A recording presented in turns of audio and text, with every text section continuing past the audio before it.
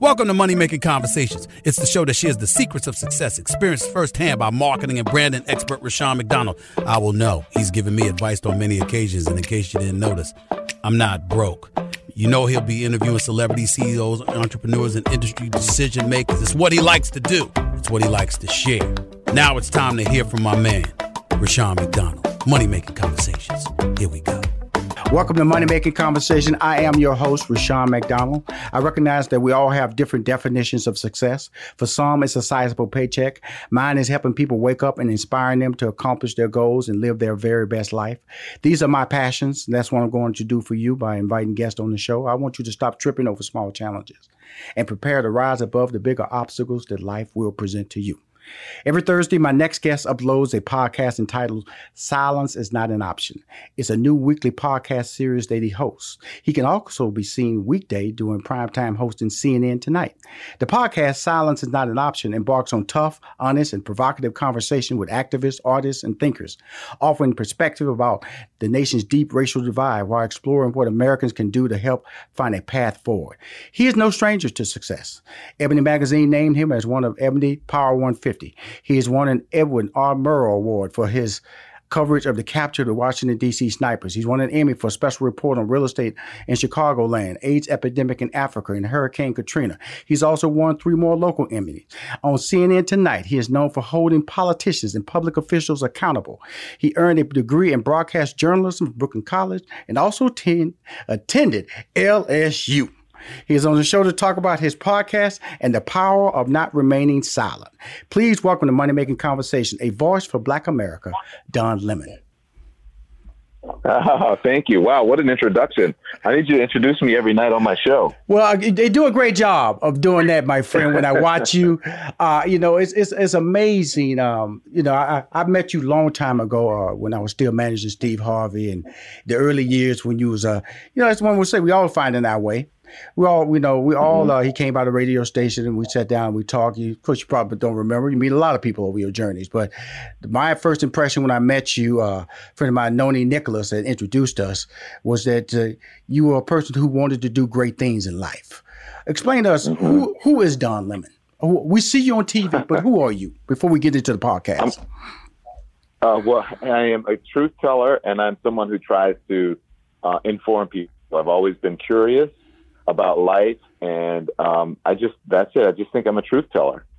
And then that's it. So, the pandemic hit, and then amidst all this, we can't do anything but stay home and watch, especially when they did the nationwide shutdown. When did the concept of a podcast start to brew and then became a reality?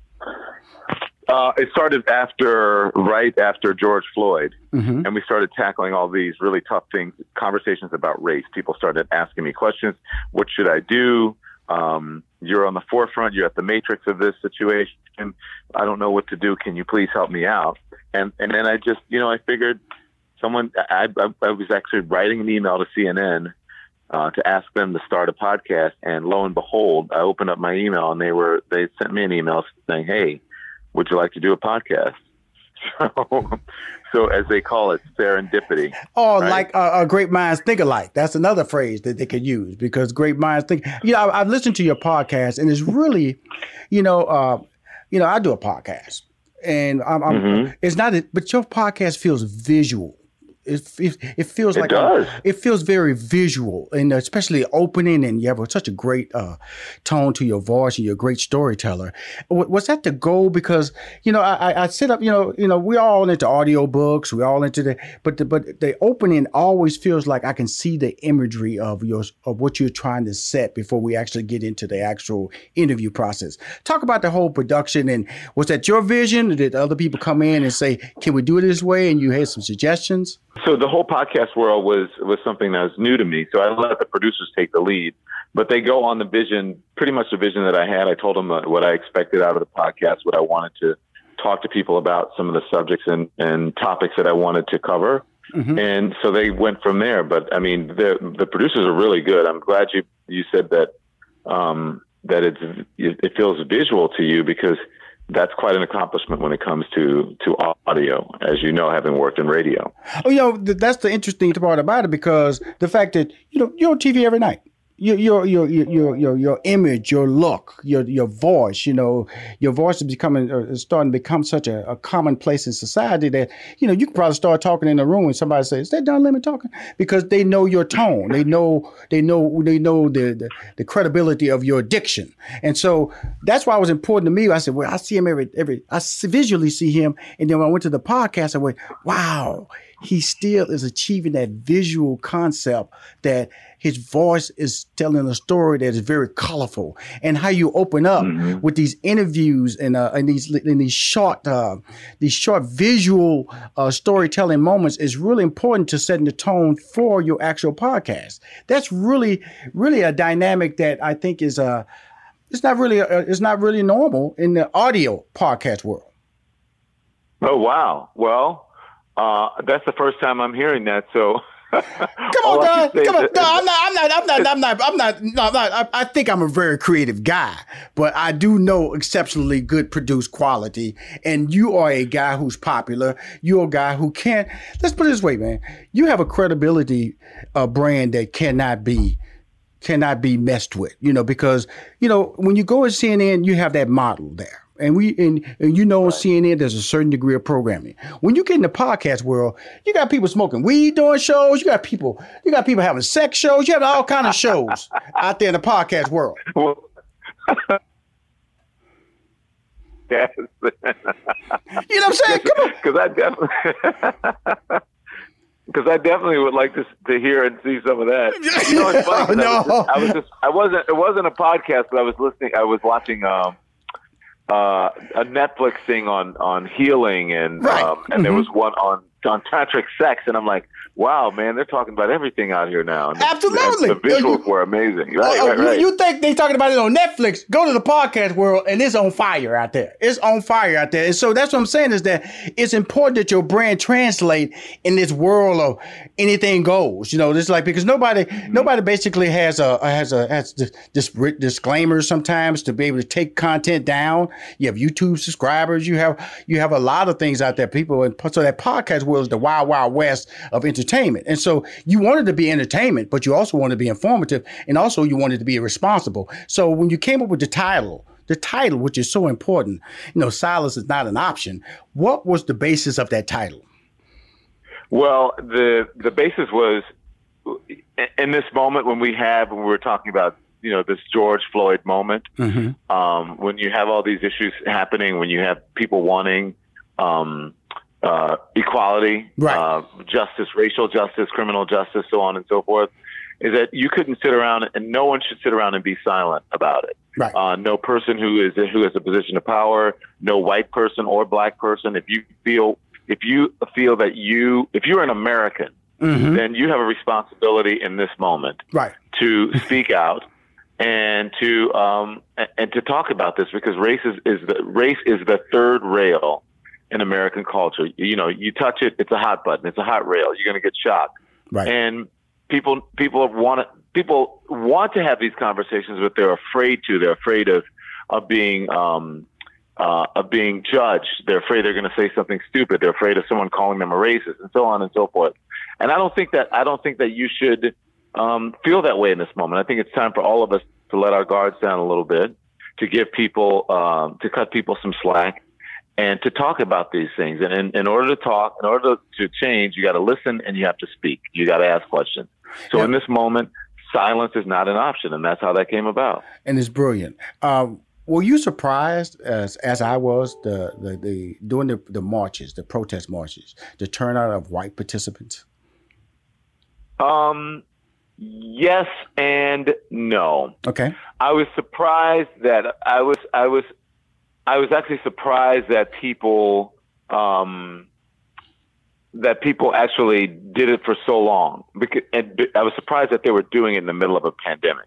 Right. Was I surprised that we had in the moment that with watching someone basically lose their life in front of our very eyes on television? You had Ahmaud Arbery first, and then you had and so many before. But I mean, just in recent the recent months, you had Ahmaud Arbery, a recent run. Mm-hmm.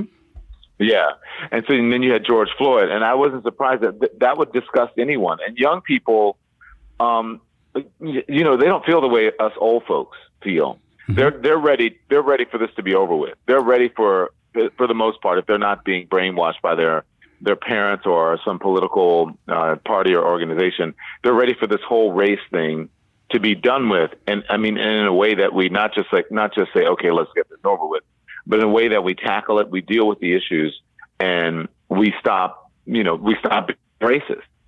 I'm not surprised to see so many people who are not of color, so many different ethnicities out there. I was just surprised that they were out there in the middle of a pandemic. And still out there. And then certain still cities are out there. When I look at Portland, I go, okay, well, I've been to Portland. I've been to Seattle. The black populations aren't there with Black Lives Matter movement. And then you realize that the younger white generation is saying, okay, enough is enough. We saw. What don't you see? Why don't you understand these things that are happening? And when you talk about how do you pick your subject matter or your interviews for your show? And we're talking to Don Lemon. He's the host of the very hot podcast, Silence is Not an Option. How do you select your interviews? Again, a collaborative effort, but we usually talk about the issues that are out there. I mean, mine, it's easy and then it's hard, because it's easy in that we know that our subject is going to be something that relates to race, right? Right. Mm-hmm. And it's also easy in the sense that I feel that race touches almost every subject in America. If you look at Wall Street, if you look at finance, if you look at mortgages, if you look at healthcare, no matter what it is, I think race plays a factor. If you look at policing, race plays a factor. If you look at sports, race plays a factor. So we know that we're going to be talking about the subject of race in whatever realm we may want to do it. And so really we talk about the issues at hand. So now we have the sports world trying to figure out what they're going to do about COVID. And then you also have them trying to figure out what they're going to do about justice. And so you've got all these players now who are feeling empowered. So we talk about sports. The podcast that's out now is with legendary journalist Bill Rhoden, where we talk about sports. And very provocative question that he raised during the podcast was integration good for Black people and for Black athletes and for Black colleges? And I'm like, whoa, that was really profound. And we discuss that. We talk about education, the role race plays in education. That's one of our podcasts. Now the subject that's coming up this week, we're going to talk about environmental justice. Right? Mm-hmm. How does race play a role in environmental justice? Do people of color live in places that aren't environmentally friendly to them, that causes them to get sick, that they may be in a food desert, and so on and so forth. But we have to figure out a way. The tough part is making those subjects interesting enough that people want to tune in and listen to them. And again, I have to say, I have to look at my producers, because you still think provocative, you think it's visual, on subjects that people may not, they may not be so interesting to people in the moment, but it's good that you feel that way when you listen to it.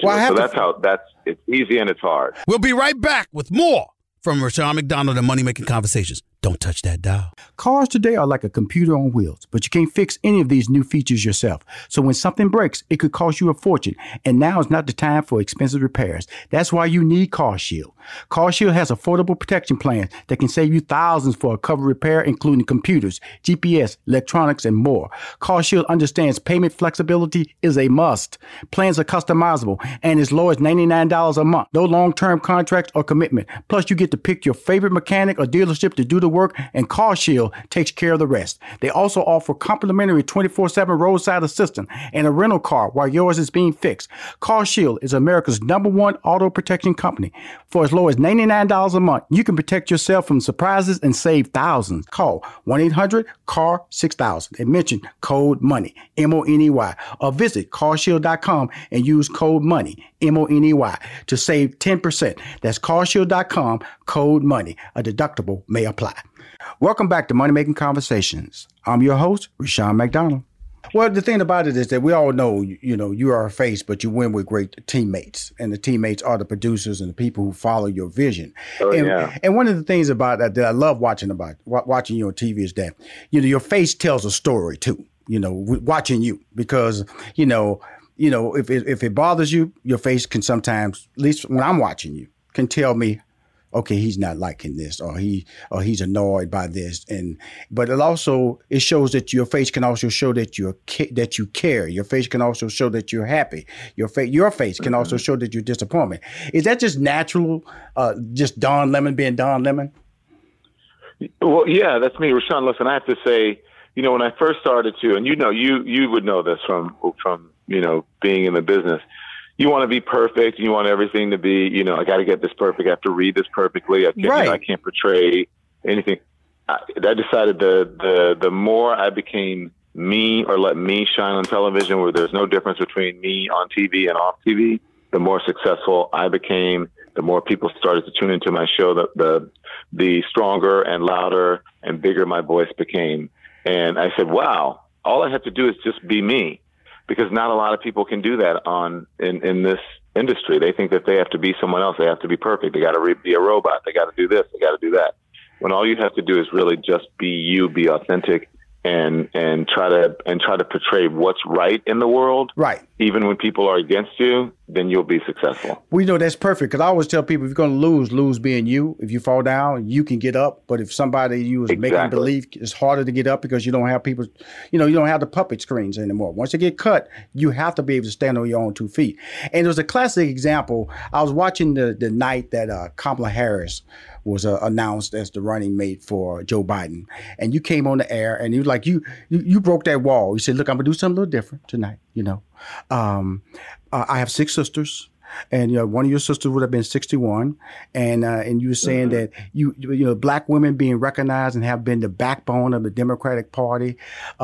Trump does not poll well with women, and that was a moment when I'm talking about where you said, something, I can be Don Lemon. I can say this. I can articulate this relationship I have emotionally and how I feel about the announcement of Kamala Harris. That's what you're talking about when you're saying, when people listen to the show, we all can be great actors, but in the end, it's who we are that's going to create sustainability and create the relationship or longevity in this business. Can you articulate on that?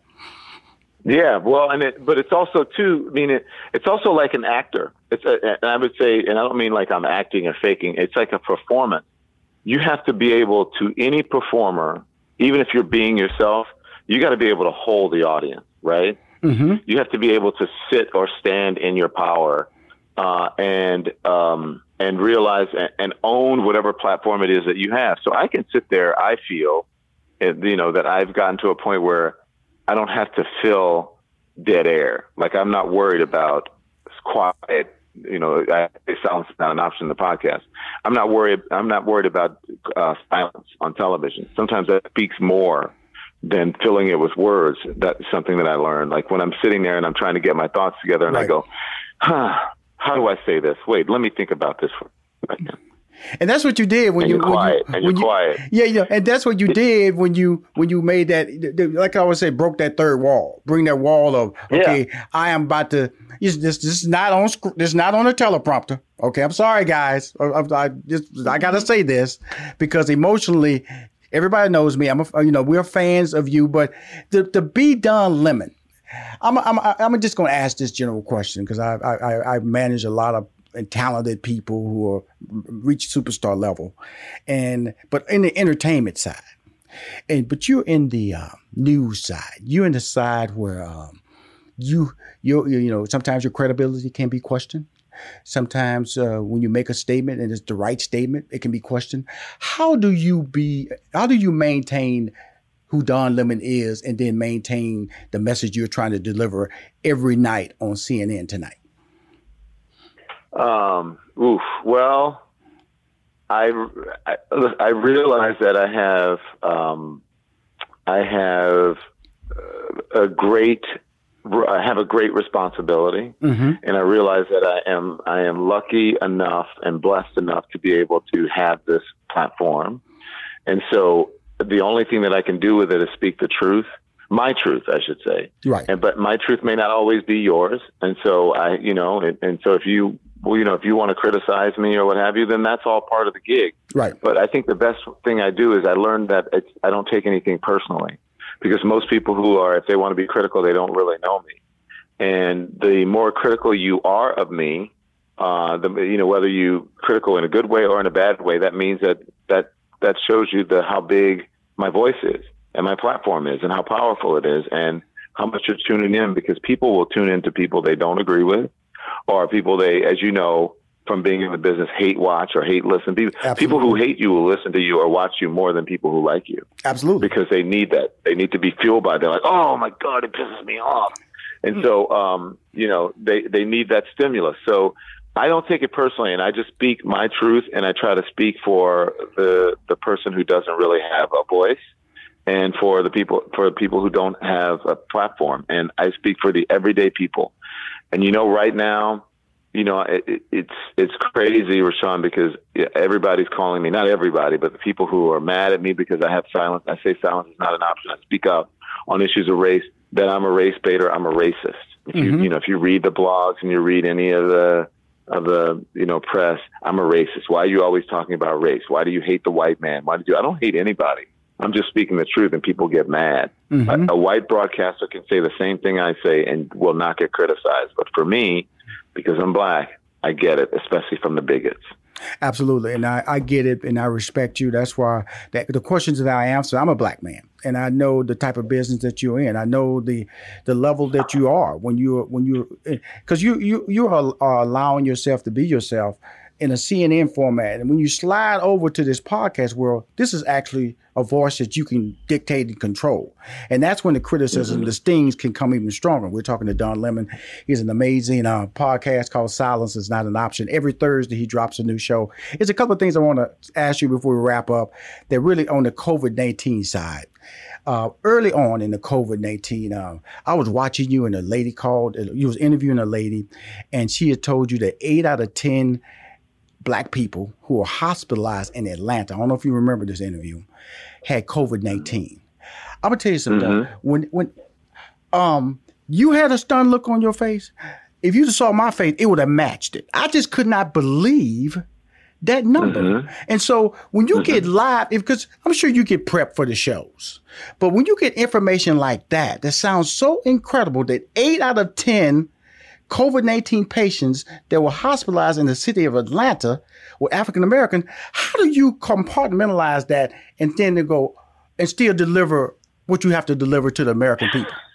I have to keep my composure. Number one, I got bills. Right. But number two, I've got to keep my composure so that I can convey it to the folks at home. But I'm honest. I was honestly shocked.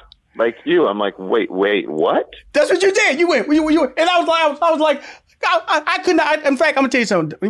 I want you to continue, but I actually came to work the next day. I'm watching Don Lemon, and he had some lady on talking about 8 out of 10 Black people who had COVID-19 in Atlanta were Black.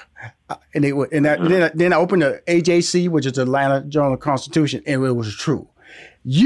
I got to play that out behind closed doors in front of my employees. You get to play that out on national TV with a person in a Zoom TV. I remember the clarity wasn't that good. It was because she had a bad Zoom camera. And here you are on national TV going, really? It's the first time I've heard of any incredible information like that. Now you can continue. Yeah. Well, because it is. And I figure, and that's the same way I ask questions. I try to sit there like a viewer, right? And like people at home, because people at home want to know, they're getting. I may have been prepped for it by producers, right? A lot of it is also happening live, and I'll tell you, I'm getting this information when you're getting it. So you bear with me, but because I'm speaking for the people at home. I'm asking questions for the people at home, just like you, Rashawn, and people who are listening to us now. Those are the questions that I ask. Again, that's why I don't sit there and try to be perfect. Like, when your mom says, act like you've been somewhere. Right. Okay, I get that. But sometimes you really haven't been somewhere, and you just have to, right? I just have to say, I have never been here, and I'm taking you here with me. And guess what? I was along for the ride, and I was like, I was so traumatized by the information, I actually tuned out the rest of the interview. I was like, it's crazy. I went to those terminologies, those level of terms, like, no way. How could this be?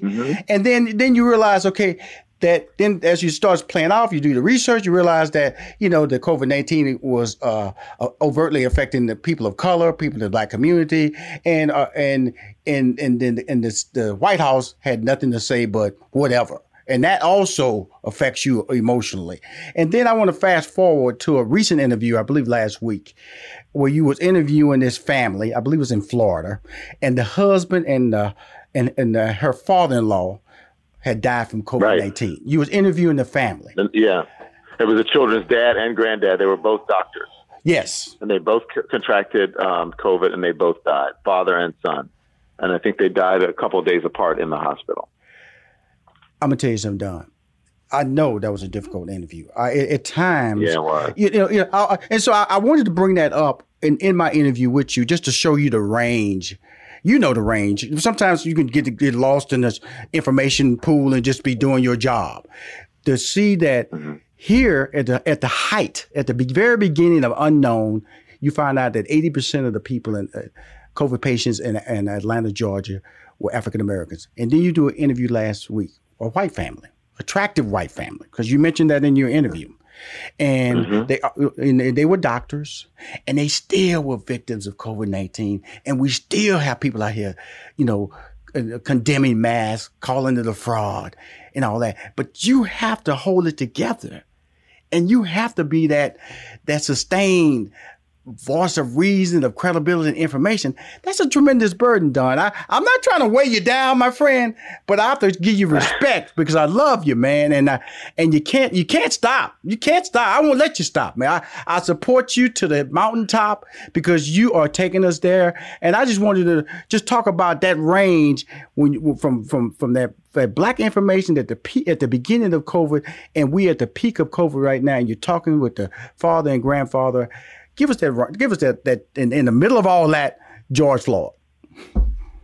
Yeah. And George Floyd, but I mean, listen, you gotta, I gotta be honest with you. Nobody's gone through this before. I've never dealt with this before. Right. With anything like this, with the race issue to this level, with the, people being sick, obviously at home. Listen, a lot of people don't even know where their next meal is coming from. You've seen the lines out there for the food banks and what have you. People at home, they don't even know if they're going to be able to pay their bills. They don't know if they're going to get evicted. They have no idea.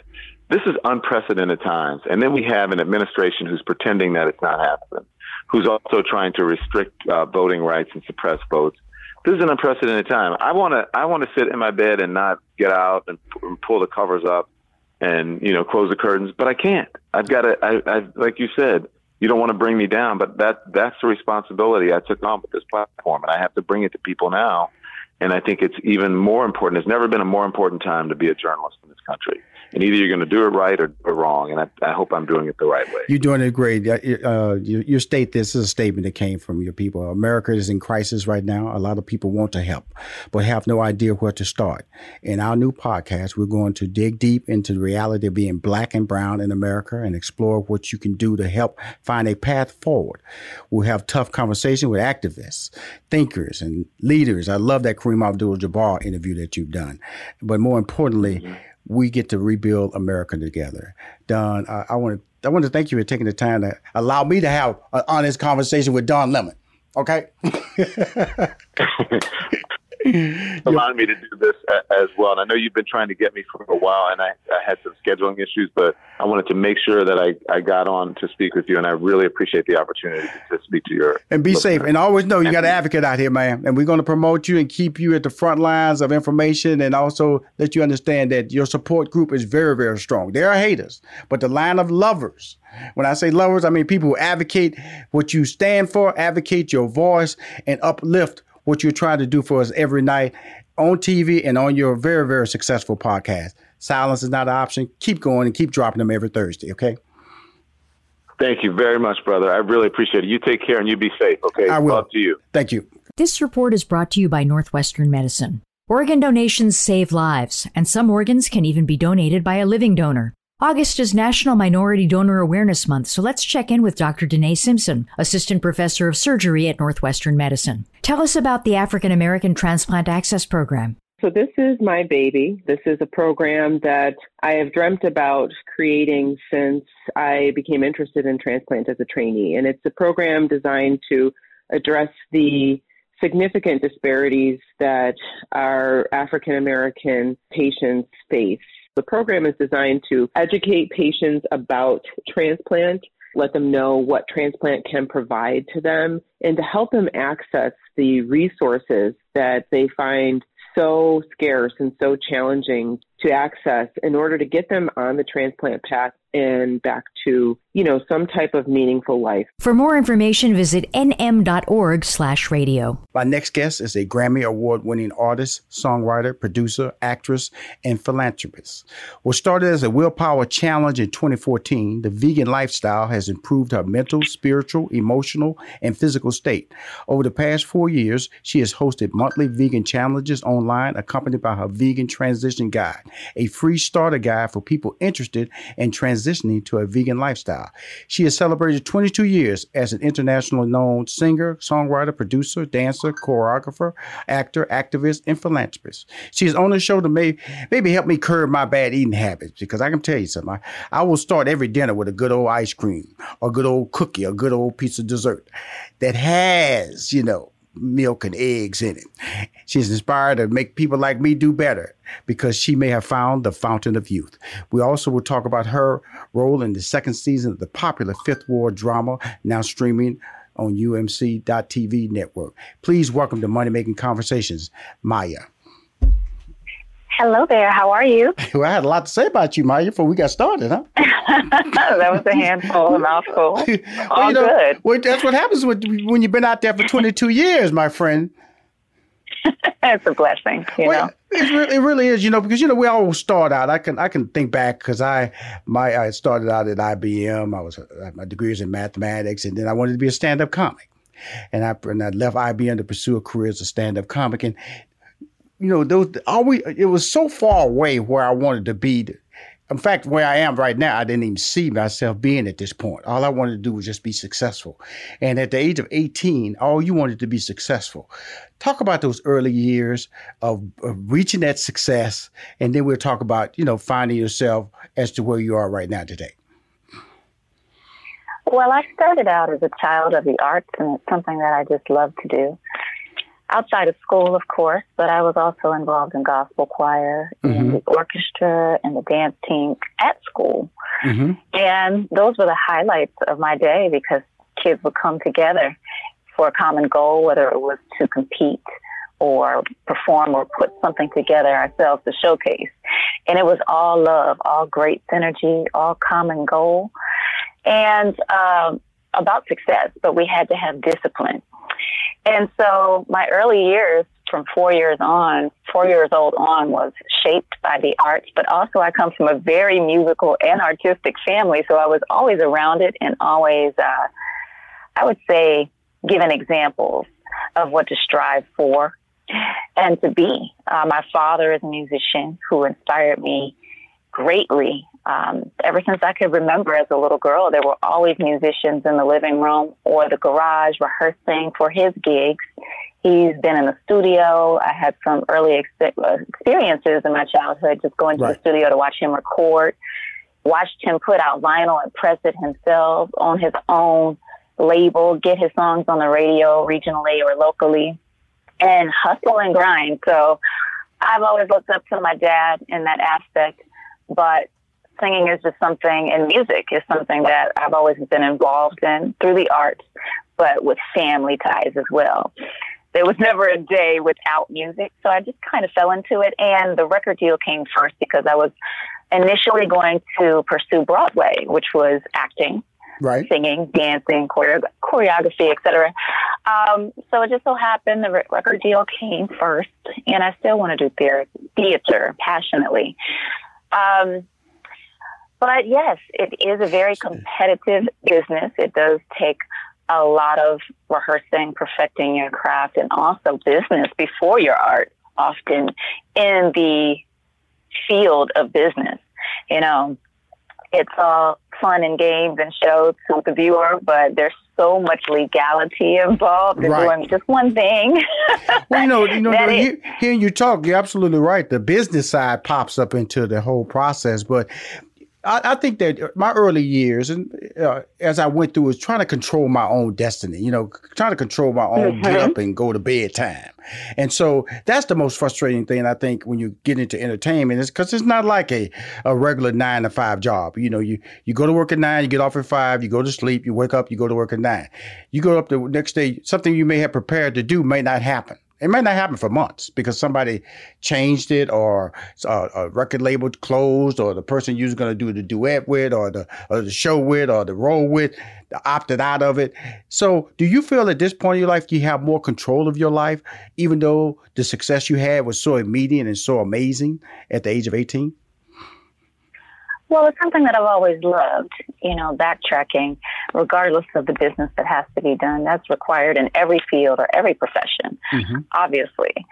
But that's never deterred me, and that was my point. I'm still here, and I've learned the business as an independent label, as an independent artist that signed to her own label. I've had to learn the business, so now I have more value as not just an artist, but a complete entity that knows the ropes. And I'm still learning. I'm always a student, but I've learned so much more on the business side, and it's actually inspired me and made me more passionate about music, because now I have the freedom to do whatever I'd like creatively, but also protect my art and protect my heart. So it's a great place to be, especially now in the social media days. And nothing is going to stop me, because yes, labels have definitely transitioned, and they've been through layoffs or merging with each other, as you see the airlines and many corporations doing these days, because that's just the way of today, downsizing. And obviously technology has replaced a lot of people, or decreased sales. In the old way means physical copies, and record stores have closed. So I've also watched the transition from my first album being on cassette tape or recording to tape itself versus digital, Pro Tools or anything like that. And here we are today doing albums on laptops wherever you are in the world, and mixing and mastering either on your own and then distributing it on your own. There's so many new ways, and it's very exciting. So I've transitioned with the times as well on the business front, but there's always something around the corner new to learn, a new app, to be aware of. It's hard to keep up. It's great to have you back on my show to talk about your wonderful career, 22 years in the business. You celebrated this year. Now, when you talk about that, your Planet 9, it's really amazing that a lot of times when we see things that we're doing as we get older, you really saw it when we were younger. We just take it because your father was an independent guy who went out there, dropped his own labels, did all the recording. Was that an inspiration for Planet 9? I wasn't even thinking about all of that I'd witnessed when I created Planet 9, but it's always been in me. So subconsciously, I'm sure it had a play.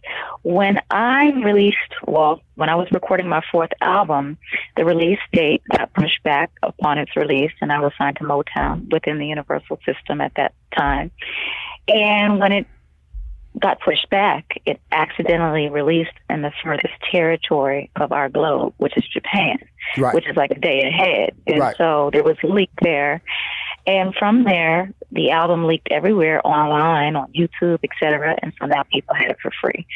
And that was a big financial hit to the record label. So they shelved the album. And my lawyer said that, okay, it's technically out in the marketplace right now, which means you can get your back end advance if you take them to court, or you can just leave that alone and go independent. So I didn't feel like spending a year or a year and a half or even funds to try to get money. Right. And I just moved on, and that's how Planet 9 was birthed. I started studying astronomy and getting into a spiritual place and creating my own laws, my own rules, my own timeline that didn't operate, with the timeline that everyone else had enforced upon me on Earth. Basically, you were controlling your life, your destiny. That's what I'm talking about. Controlling my life, creating my own world. And that own world was an own planet. And that's how Planet 9 was born, through the beginning of my independent journey, where I had to become everything, and I had to dictate everything, but also become my own disciplinarian, my own financier, my own bank manager, lawyer, whatever it took. And here I am, in the 13th year of my independent journey and 9 independent projects. Now, to go independent, you don't do this by yourself. So I'm assuming that you had to have people around you that understood your vision, that woke up or awake when you needed them to be awake and believed in you and move forward. Well, did you have to reformulate or create a new team when you decided to create this level of independency for your own career and for you personally? Well, I had already had my creative team, meaning my musicians and dancers, as well as engineers, et cetera, and my own studio. In 2005, I moved from California back home to my roots to take care of family, to start my nonprofit organization.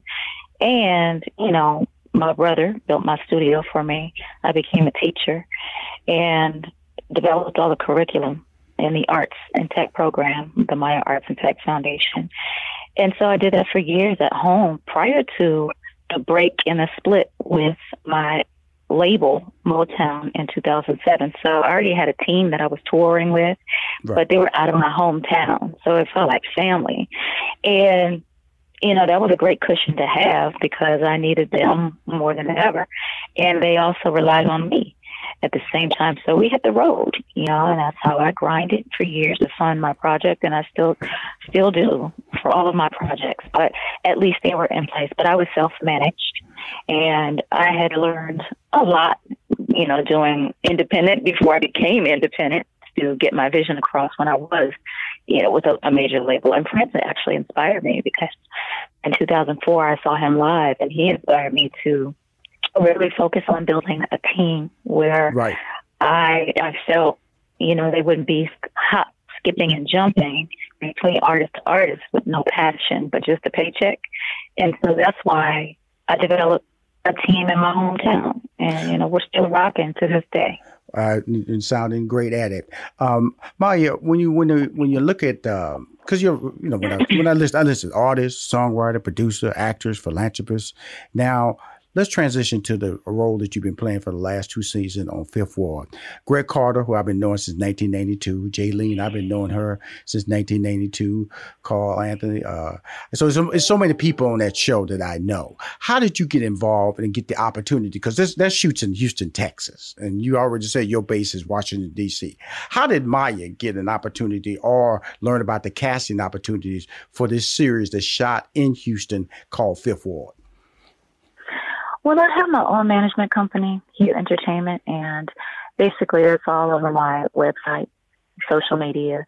And they reached out to my manager, and I read the script. And I was blown away. It kept my attention. It was a one-take read. I didn't deter away from the script. It caught my attention, and it felt like real life, that we don't necessarily often get to see on television. And I do have ties with Fifth Ward because that's where I recorded one of my second independent projects, Beauty in the Streets Mixtape Volume 1.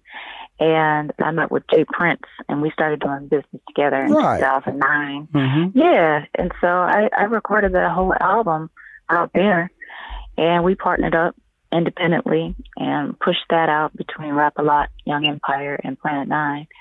And so getting to spend that amount of time, but also teaming up with artists from Houston, Texas, all over that mixtape. It felt like a second home for a while. So, any favorite? I'm born and raised. In fact, I was born in Fifth Ward, by the way, and so Houston, Texas. So, any favorite eating spots in Houston that you've learned to like? We actually went to Papados quite often. Come on, I think it was. It was Joe Crab or Crab Shack or something like that way back when I was not vegan. Mm-hmm. Yes. Well, you hit 2 of them right there, but Papados. Come on now. Papados. I used to get crawfish from there all the time. Yeah. You can't go wrong with Papados. Yeah. So because I wanted to transition that food conversation that we've been having right now. Pappadeaux's is not the place that. Now, when you went to Pappadeaux's, what did you eat? Because you're vegan. So, and when you walk in their restaurant, that's a good starting point. And you're vegan. You're going to a popular restaurant like Pappadeaux's. What does Maya, a vegan, eat? Well, I don't know because I haven't been back since. But when I was not vegan, I was having mashed potatoes and, all the carbs, the dirty rice, and the crawfish. But now I'm sure I would have a salad and I would have to take the cheese off. No meat, of course, and veganize it. But, I'm sure they have broccoli or corn on the side and all the side dishes you can probably have without the butter. Right. Now let's go to this book that may change my life because I'm a sincere person. I'm the worst eating person that you can come into because of the fact that I don't follow the rules. I will eat ice cream when I feel like it. I will eat a donut. I have Krispy Kreme on an app on my phone, by the way, Maya. So just in case I just want to find out if the light's on, so I can just drop by there and pick me up a couple of donuts and some milk. And so your book here, which began as you said, what began as one of my many willpower challenges in 2014, quickly evolved into a permanent vegan lifestyle change through education and awareness. Now, when you say willpower challenges, what are willpower challenges? It's the first time I ever heard anybody say that. Willpower challenges. Well, I started these willpower challenges in 2007 when I became independent. And I knew that I would need to begin to trust myself, but also master myself, every part of myself, and become my own trainer, nutritionist, everything, because there was no longer the support or budget there from a major label to do those things for me. And so I had to become those things. And in order for me to become those things, I had to instill discipline. So I would strip something away from my life every year for 365 days or do these crazy things like run a marathon with no training, 26.2 miles, or, these master cleanses for 10 days straight, no food. Come on. Hold on. Now, Miss In Shape here now. You just said you ran a marathon with no training. You just up and just start running. That's what you just said, Maya. I mean, you're supposed to train for 8 months before you run a 26.2 mile marathon. Right. And I had 2 months to try to get it together because 2 months prior, I just decided I was going to go ahead and run after ankle surgery because my doctor told me not to. And I knew that I could do it with my mind. And that year I was vegetarian, but I put myself through pain. I also condition myself with these types of things because I know I'm going to need it in life, but I also do a lot of stripping away of the things that I do like because a lot of the things that I like are not necessarily good for me. And so if I can let go of the things that I really like, then I won't overreact when something is stripped away from me. So it's mental conditioning really. And that allows me to succeed, but also take the blows a lot easier and then start over again. From nothing or not knowing something and become a student and remain a student and stay humble. These are a series of willpower challenges. Well, you just challenge yourself. Well, you look in the mirror and go, hey, I'm going to do this. Because I like that. I like that's a potential book for you. You know that, right? Maybe. Come on now. We're going to talk about this other book that I'm reading here that you're giving away for free that you need to be charging people for. Obviously. Well, this is I want people to have the information, and it's not quite a book yet, but it's a vegan starter guide. It's a young lady called J.J. Smith selling like 3 million copies of green smoothies, and it's not even thicker than this. Okay. But that's okay because I'm planning on, I'm going to be recording an audio book for the free starter guide. There you go.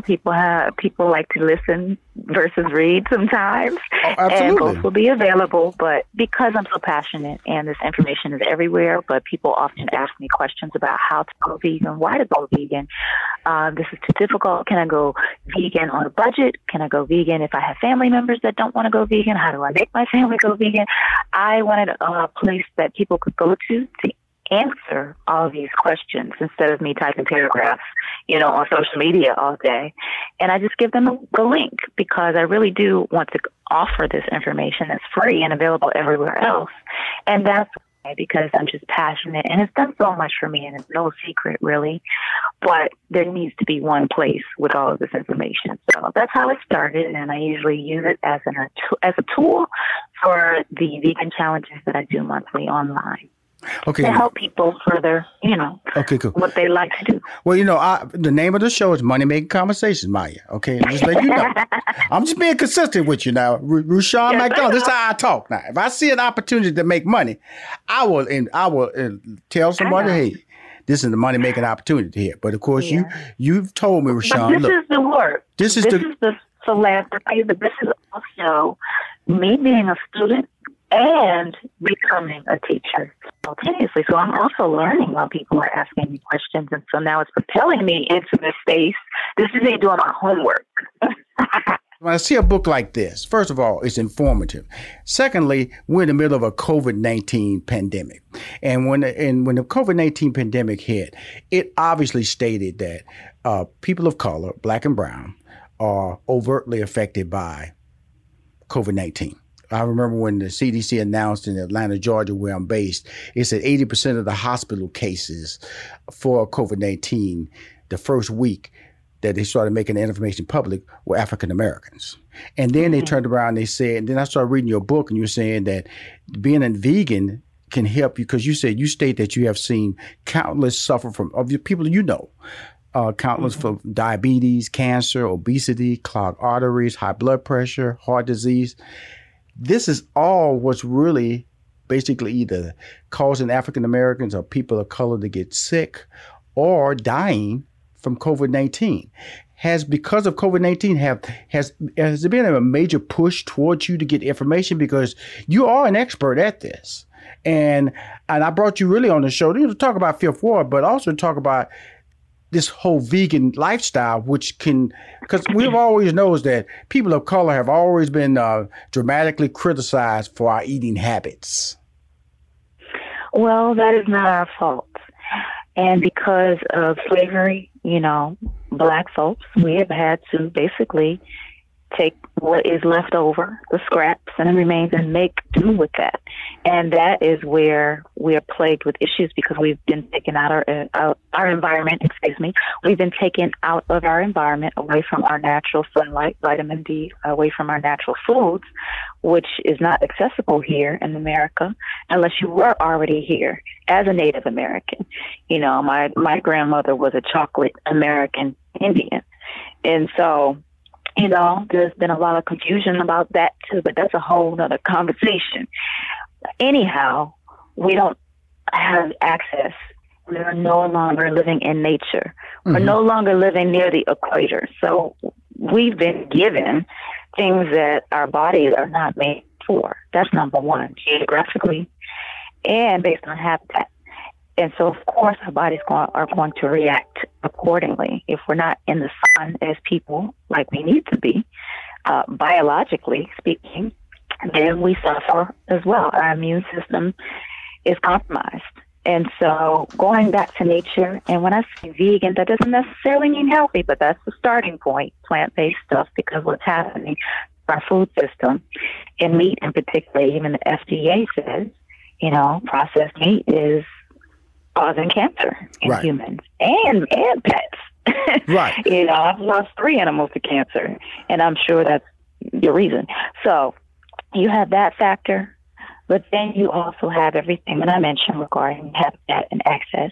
And then you have economic issues where in the hood they put liquor stores, and markets and fast food restaurants, not Whole Foods. So we have a lot of things that are backwards, but it's been designed that way for us to fail. And then we also have habits that we've adopted not too long ago from slavery that are hard to break. The white sugar and everything. But you have a potential plan here, though, Maya, that can help us. And that is starting let me ask you, because you're high profile. You're a celebrity. You're a star. And a star in the African American community. All right. How do we? I'm not saying it's not out there. Rushion just coming to the table. I've always been a fan of your brand. Just the first time I've heard the vegan side of your brand. How do we help get this information out there with you being the face of it? How can I do that? How can Rushion McDonald help you? Well, the starter guide is available at mayamaya.com/lifestyle. My social media page is Maya Planet 9. That's with the number 9. And I conduct monthly challenges that everyone globally can participate in. I have lots of incentives and send you lots of goodies, including my free wine, a virtual meet and greet. And sometimes when the world is open, I do one-on-one time, cook for the winners. Also, we've gone on retreats in the past, and I'm planning on another one, of course, when COVID-19, et cetera, is over. But that's what you can do. Just spread the word. Okay. The starter guide is Let me free help you out here. and available. Okay. I'm not Maya, but I'm not Maya. I got about 1 million social media followers. Can I put your vegan starter kit on my social media? You absolutely can. Now it's on available. this Wednesday, I have a fan club list that goes out to 93,000 fan club members. Can I drop it in there with your picture? Sure. Okay, absolutely. Cool. Good job. So we got 2 things. I'm 2 for 2 so far with Maya, because when I look at this, I say, what do vegans eat? Fruit, that's me. Figs, that's me. Vegetables, nuts, seeds. That I'm all up in that first part. So then they say what vegans don't eat, and they go into land mammals, cow, lamb, goat, pig. See right there, pig is pork ribs for me. See. That right there, that's when you start losing Rushion McDonald. Chicken and turkey, I had that this weekend. Seafood. But here's the good news. Here's the good news, though. You don't have to give up anything that you already like to go vegan, because there's a plant-based version now available everywhere. But also, you can make with the beans, the nuts, the seeds, and some nice flour like spelt flour or coconut flour, chickpea flour, some alternatives to the white flour. Mm-hmm. There's wild rice, there's black rice that's better for you. Quinoa, superfood, ancient grain that's better for you than the white rice. So like I said before, vegan doesn't necessarily always mean healthy, because there's a lot of junk food that's vegan. There's vegan donuts, vegan fries. Did you say junk food? You said junk food. I've never heard of junk food and vegan tied in the same sentence. There's a whole lot of junk food that's vegan. There's chocolate cakes, there's donuts, but vegan doesn't necessarily mean healthy. We about to have a relationship here now, Maya. You said the word junk food and vegan at the same time. But you can have vegan mac and cheese. You can have vegan version of collard greens. You can have vegan candied yams. We're just replacing the animal fat-based butter with a vegan butter that's made from plants. It tastes exactly the same. Okay, let me ask you this, Mike, because I'm having a good time with you. I hope you're enjoying this interview, because I'm having a good time. You have a good personality about it. Wait. Okay, now, do you have any videos where you cook stuff? I actually did my very first virtual cooking session online last Saturday. How was the response? How was the reaction? What did you do? It was sold out. Okay. First of all, stop, Maya. Stop. You too much now. Okay, you said online, and did you do a Zoom registration? What did you do? Yes. Okay, so I am a member of a platform called Candy, and you can find them at Meet Candy on Instagram. And basically, they sent out a newsletter, a flyer. I also posted, I invite people to come to the virtual cooking session. There's a link, meetcandy.com/celebrities/cook with Maya. It's how you book your space. It's only exclusive and limited to 20 people on Zoom at a time. Mm-hmm. And so I give them 2 weeks to sign up. And what I do is craft a whole recipe, as well as ingredients and tool supply kit list. I just posted it. It's on my Instagram page, but it's my last post. But I send them all the ingredients that they get in advance. We make an appetizer, a main course, and a dessert live together, that they get all the stuff in advance so that they can go shopping and we can cook simultaneously together. The first hour is spent cooking and preparing everything, and then we eat together for the next 30 minutes, chop it up, and then the last 30 minutes are spent with a Q&A. Okay, cool. And that's the cooking session. I got to slow you down. See, now you're okay. Now. See, you and me, we're going to get along. I know we're going to get along. This ain't going to be our last call. It's not going to be our last call yet, because of the fact that what you're doing is a whole game. See, you're looking at a guy now who, during the pandemic, I actually planted, sage and dill and jalapeno peppers and tomatoes in some flower pots in my backyard. So I'm leaning in that direction, and I was stunned at the harvest that I get every day from my backyard. I'm ready for okra next year. I'm ready for some cucumbers. I'm really planning stuff for next year. And so with that being, so I hear you talking about, now I got to ask this question, not to be embarrassed, not to say, can you cook though? Maya, my goodness. I put my foot in my food. People don't even know it's vegan when I cook. It's seasoned. You're talking noise. I know you're an actress, you can overly embellish disability and stuff like that. I'm telling you. Okay, cool. Okay. I'm telling you, all my friends, they're like, oh my gosh, this is good. My family, who eats everything that I don't eat anymore. Because I just went to your social media. I'm just tell you this right now, Mike. I just went to your social media, okay? You have a Twitter and you have an Instagram. That's all I found, Twitter and Instagram. I didn't see no pictures of food. I didn't see no pictures of you holding food. I didn't see no pictures of you eating food. I didn't, none of that. Swipe left. And then you gonna go, I put my foot in it. This is what I do, Rashawn. See, I see that's like you talking smack to me, Maya. No, I don't talk smack. I back it up with action. Cool. I am a walker, not a talker. Okay. I see a lot of good-looking photos of you. I just don't see a lot of good-looking photos of you eating or sitting down at the table. Because you go to my website, at Rashawn McDonald, not my website, but go to Rashawn. If you have time, you're busy, just go to at Rashawn McDonald. You're going to see pies. You're going to see food. You're going to get hungry looking at my timeline. I'm just going to tell people. You got to swipe left. Huh? Go to my last post and swipe left to see what I made. Okay, you're going to see all this goodness, and it's healthy. And it's healthy. Because see, I want to, because see, like in my, because on Monday I do all my recordings for my podcast, Money Making Conversation. And I bring the fruit, I bring nuts, in a little small jar. I have watermelon, I have grapes, I have bananas with me and all that good stuff. I ate some cornbread and a little red velvet cupcake already. But, I have to deal like that. But you say right here, dairy and egg free pancakes and waffles, French toast and donuts, dairy and egg free. You've made these. You made some good tasting dairy free pancakes, Maya.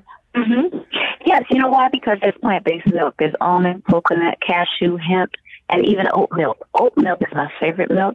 And so I use that because the dairy industry is, first of all, cruel, but they also put antibiotics, steroids, all in that, and there's plenty of hormones, and it's supposed to grow a baby calf to 500 pounds in 1 year, and that's why our kids are getting breasts at 9 years old, and all kinds of other stuff. And it's just a very cool industry when you really understand what really happens behind closed doors. And so I am spiritually a vegan because of what I do know, which most people are not taught, but also the effects that it has on the human body. And there are plant-based alternatives, which are much healthier for you and won't lead to cancer. And for egg substitute, there's all kinds of egg substitute products that are egg-free. Eggs have high cholesterol, and that's a big problem in my family and community. And I want to avoid that and break the generational curse, but also that industry is full of cruelty as well. And that's all in my starter guide. I'm not going to say too much about it. All I know is that, Maya, okay, I'm a fan now, okay? I've always been a fan, but now you got me in the side of the table. I'm sitting at the table eating with you now here. Now, I'm just going to tell you a little backstory of Rashawn.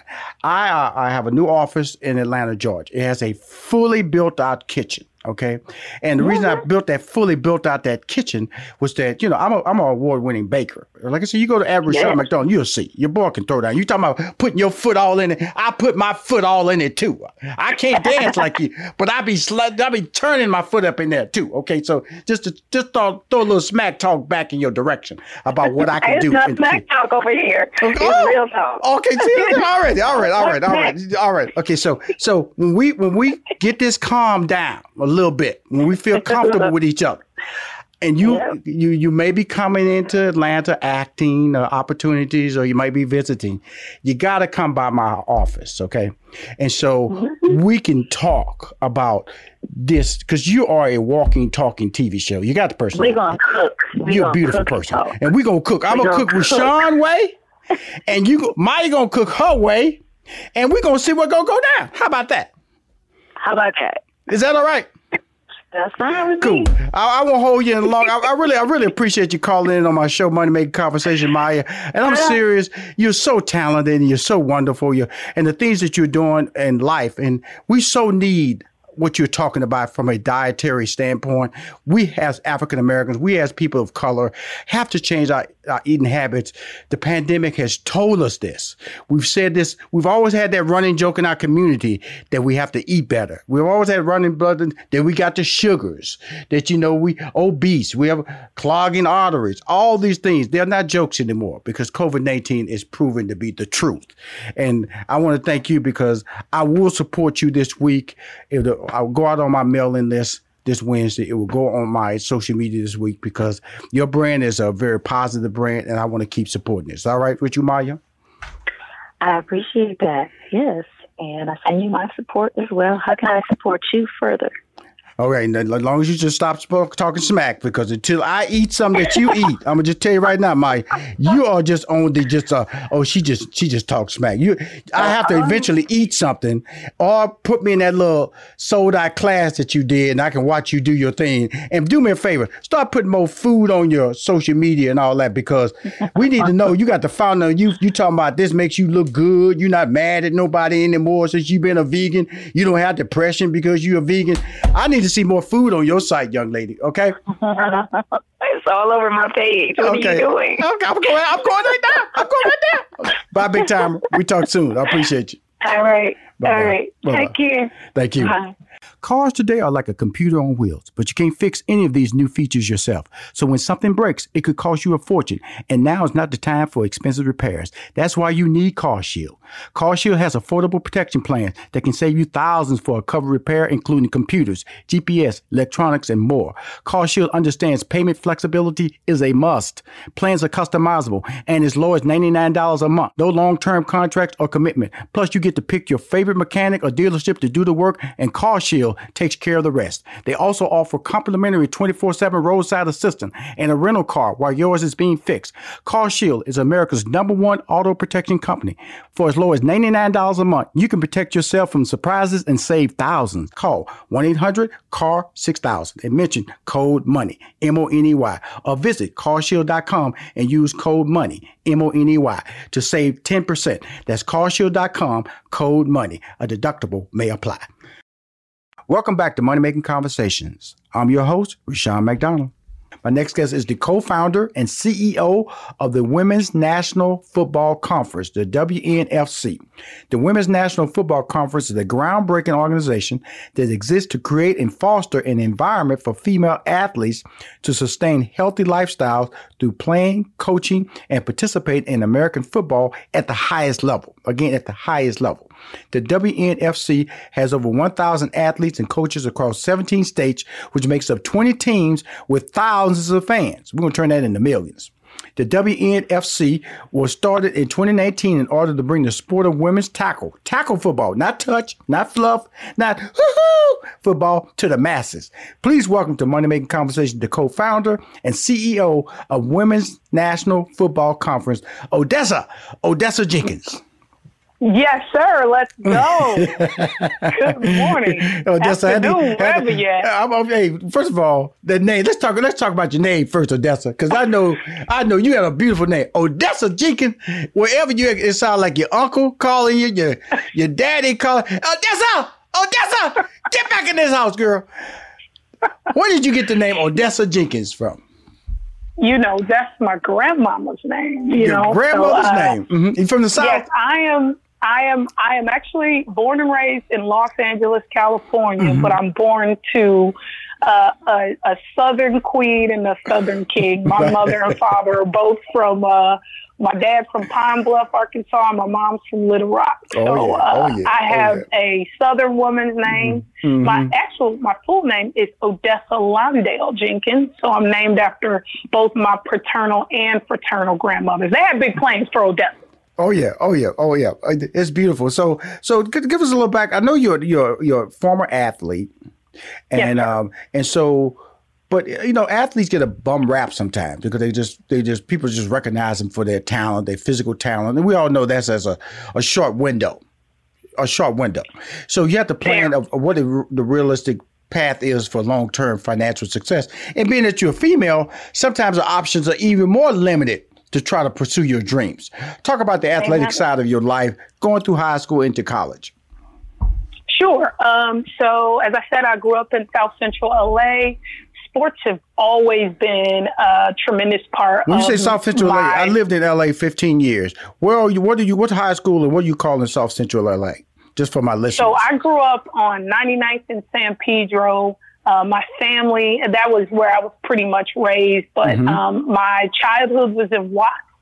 I lived in the Jordan Downs. I lived in the Nickerson Project. Wow. I know exactly where you were. So my home church, which is still a home church today, is on 107th and Kalmaya, right in South Central LA.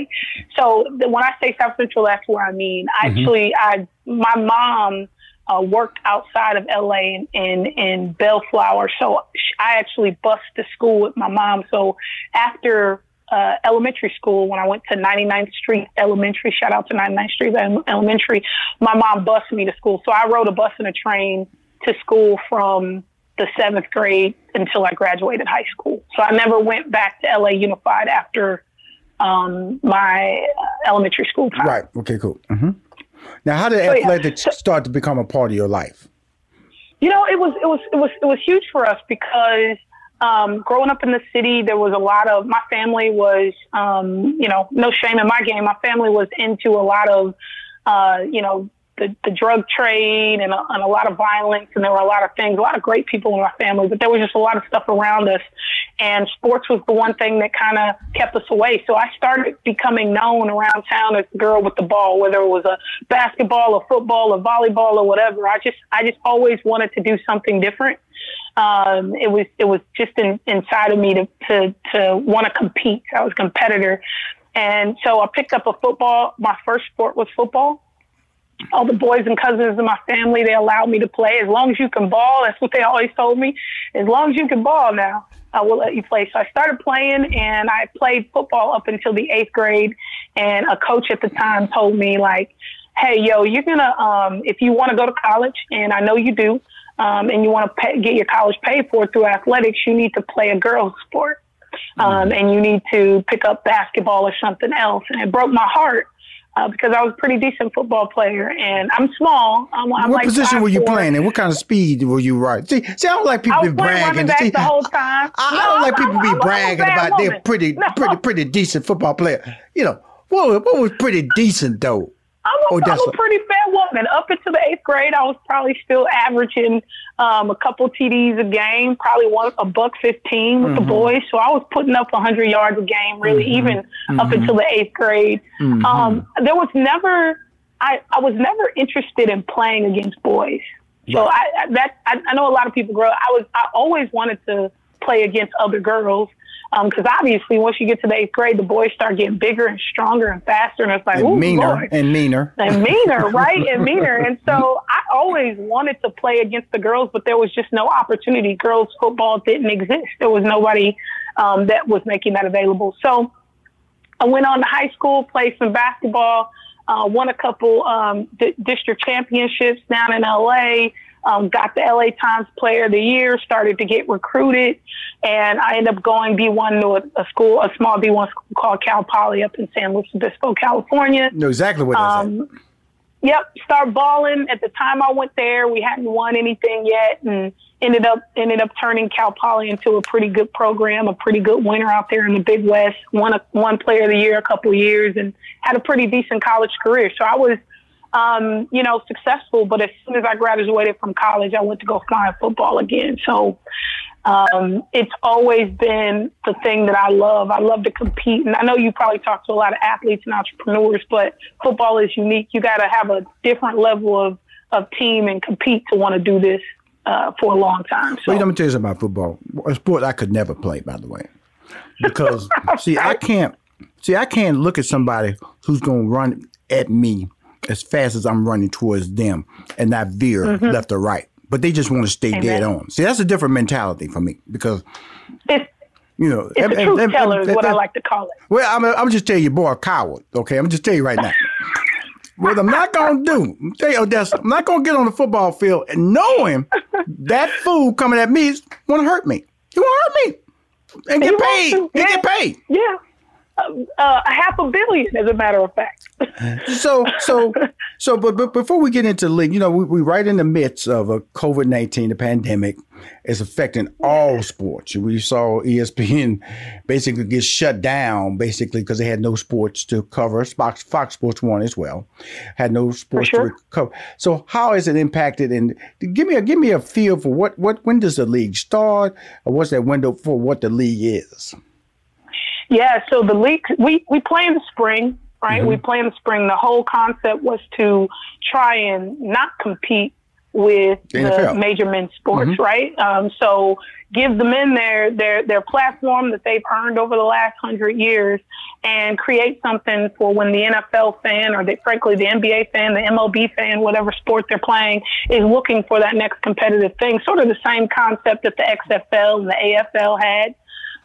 But we play April to July. So frankly, this last weekend would have been our championship weekend. We've been going into our championship. We canceled our season in February knowing or anticipating what COVID would do to the world. And knowing that we don't own facilities, right? We coordinate with high schools and colleges mm-hmm. for our fields and that kind of stuff, mm-hmm. and knowing that it would hit us hard. So frankly, it hit us just as hard as it did everybody else. But one thing that it did do is it helped the world of sports carriers and content providers realize that there's different content out here in sports, AKA women's football has some pretty exciting content to provide if you point your camera at it. So in a lot of cases, people said this has been detrimental to their business. In my case, I see it as a come up, as an opportunity, right? As an opportunity for us to bring our business to the masses and our sports to the masses. So this has been a win. I don't look at anything as a loss. I look at it all as an opportunity. And this is a major opportunity for us to put the content of women's football in front of some folks who wouldn't have normally looked. Well, I tell everybody that, this whole year, my brand Money Making Conversation, I used the pandemic period to catch up, I thought, from a standpoint. I caught a lot of my competition. Because mm-hmm. of the fact that, mm-hmm. When you launch a brand, you kind of behind everybody else. And so if the brand is stalled and you still have a plan to market and brand and promote and get and get in front of people, then guess what? People will take notice because guess what? Everybody else is stalled and their mind is very curious right now as to what else I can do to entertain my brain because there's so much available time for me to be able. That's why Netflix blew up, because everybody was sitting at the house. Everybody found Netflix. Netflix stock is like almost $500 because of the fact that people are trying to find information. That's why people watching Korean baseball on ESPN. Mm-hmm. They're trying to find mm-hmm. information. So NASCAR ratings are up because of the fact that people are finding information. How are you keeping your brand in the forefront or in front of our eyeballs? Yeah, there's a couple things. So one, I think we did one of the smartest things that we could ever do, and that's invest in some real PR, branding, marketing, and content strategy. Right. Mm-hmm. So we went and we went and signed up on this with this organization called I Fund Women, which is an amazing organization that helps women and startups get funding. Right. Mm-hmm. And so through them, we were able to be awarded a grant for helping the world to reimagine sports. So Adidas pumped some resources and some funding into us. And with that, we went and hired professional PR, which a lot of women in sports don't have. We have focused on our head of branding and marketing to put more content out on socials. We're beefing up our website and our web presence and making content available to our users to go spread out. So those are the two biggest things that we're doing, beautifying our content, so making it more readily available, mm-hmm. prettier. Mm-hmm. And then we're also investing in others that can go tell our story. But you bring up a great point of being able to catch up, because those are things that we would frankly never do were it not for COVID-19. Oh, absolutely. When you're dealing with marketing, it's all a competition. And so, and also the bigger level of competition is like everybody has McDonald's, they have hamburgers, Burger King has hamburgers, Five Guys has hamburgers, and, Kentucky Fried Chicken has chicken, Popeyes has chicken, Chick-fil-A has chicken. And so when those brands are out there ahead of you, then you have to figure out how do I separate and clearly define who I am. And so that's why I brought that up, because of the fact that COVID-19, you can't see it as a disaster. Yes, it's a setback because we all want to be playing. We all want to be filling the stands. We all want our brand moving forward. But more importantly, now you're dealing with the details, Odessa, about being very meticulous about what exactly the messaging you're trying to tell. What are you talking to you when I talk like that? What are you telling your team, your marketing team? What is the mandate right now? Yeah, the mandate is alignment, right? That we are an organization that has a mix of people and content that's about a purpose that everybody's kind of clamoring for. 60% of the women in our league are of color. We have the story of adversity and triumph in everything we do, because women's tackle football players don't get paid to play. So there's this story of triumph and adversity that we tell. We are women. Women are the fastest growing sports consumer on the planet. Tackle football will eventually surpass soccer as the number one sport on the planet. So the mandate is to go find brands, go find people that want to tell this story that don't know we exist, and align with them. Get sticky with them. Let them know that there are certain pieces of glue, whether it be diversity and inclusion, whether it be LGBTQ communities, whether it be how to speak, represent, and inspire women. We have all of that in one organization that's packaged and ready to go. So that's the story we've been telling to our branding and our PR teams. And frankly, we're a powerful organization. It's like a group of women that are playing women's tackle football are unique to the world. It's a sport that so many people said we couldn't do. So that's our story. We'll be right back with more from Rushion McDonald and Money Making Conversations. Don't touch that dial. Cars today are like a computer on wheels, but you can't fix any of these new features yourself. So when something breaks, it could cost you a fortune. And now is not the time for expensive repairs. That's why you need CarShield. CarShield has affordable protection plans that can save you thousands for a covered repair, including computers, GPS, electronics, and more. CarShield understands payment flexibility is a must.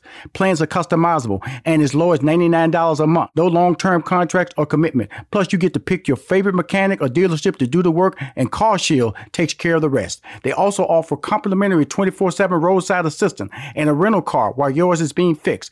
CarShield is America's #1 auto protection company. For as low as $99 a month, you can protect yourself from surprises and save thousands. Call 1-800-CAR-6000 and mention code MONEY, M-O-N-E-Y, or visit carshield.com and use code MONEY, M-O-N-E-Y, to save 10%. That's carshield.com, code MONEY. A deductible may apply.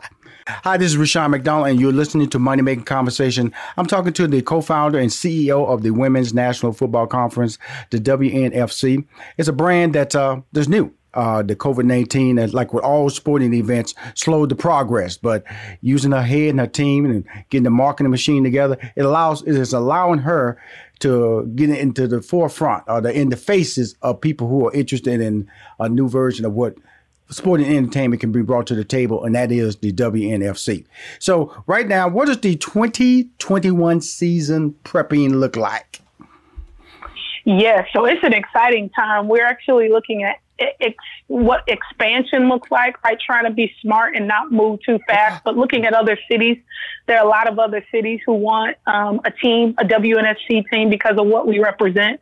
So that's step one, just evaluating and doing a market research on what are the right cities for us to bring a team to, because there might be existing teams out there already. There might be new markets that we need to expand to. So that's step one.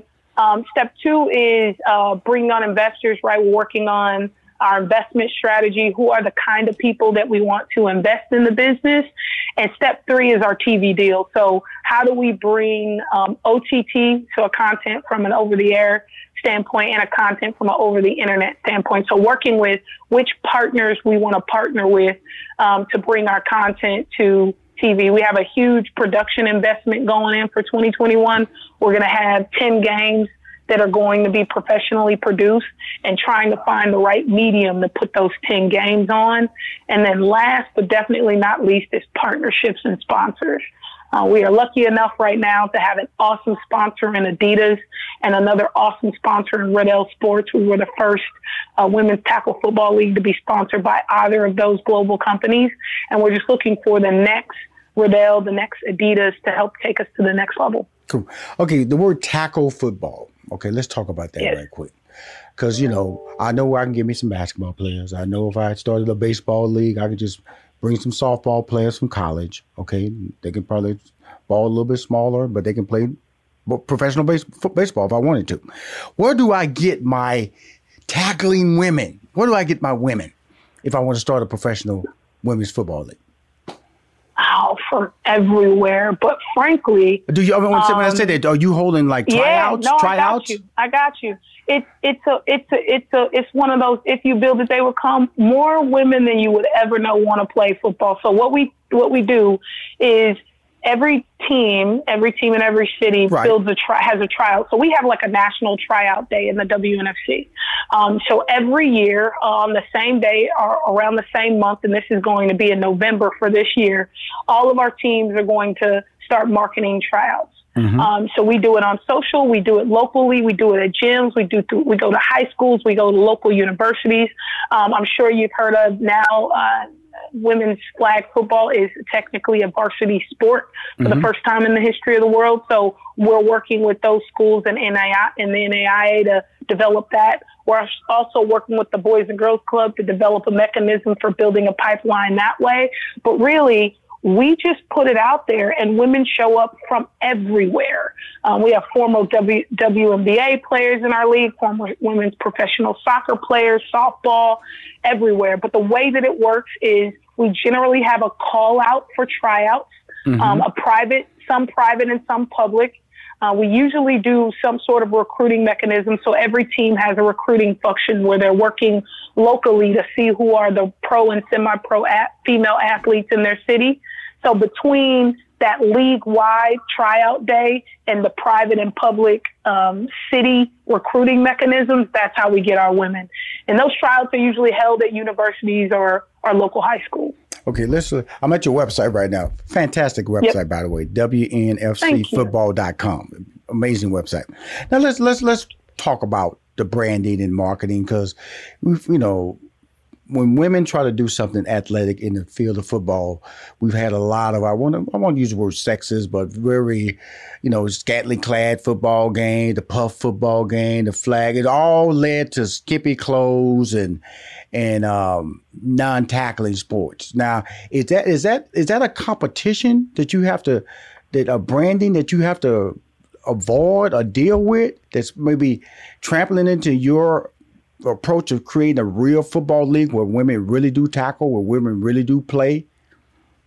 It absolutely is. It's a part of the world, right? Selling sex, particularly sexualizing women, right? And frankly, sexualizing women. Because on your website you say real women, real football, real hits. Football.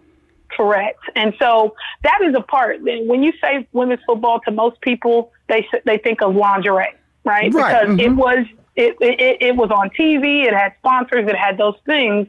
But women have been playing 11-on-11 tackle football for 70 years. Mm-hmm. And the reason that it hasn't broken out, like in 16 months, we have done in the WNFC what no other leagues have done, and that's have the ability to get funding and do sponsorships. But it's absolutely in the way. We have other leagues that are selling other things other than the sport and marketing the sport and marketing in different ways. Now, let me tell you, I'm not a fool to it. Like, I believe in the beauty of women, and I believe in selling what is all parts of a woman.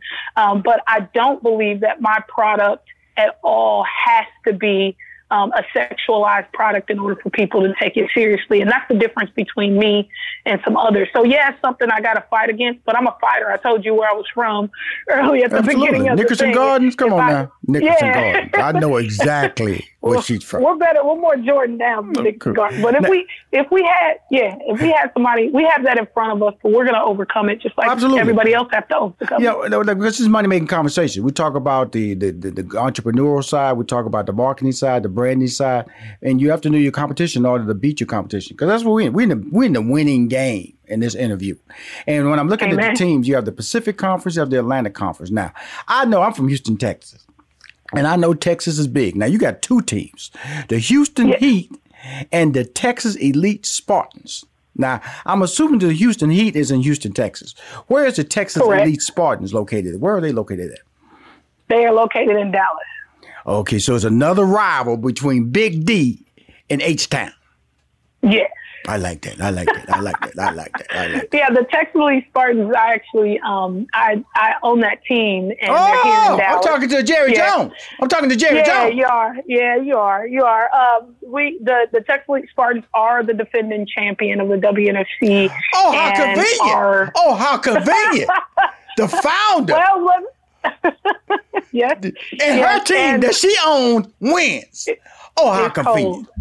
It's cold. But yeah, that team is a gem in women's football. That team hasn't lost a game, has beat every top team in the country, and they set the trend in women's tackle football.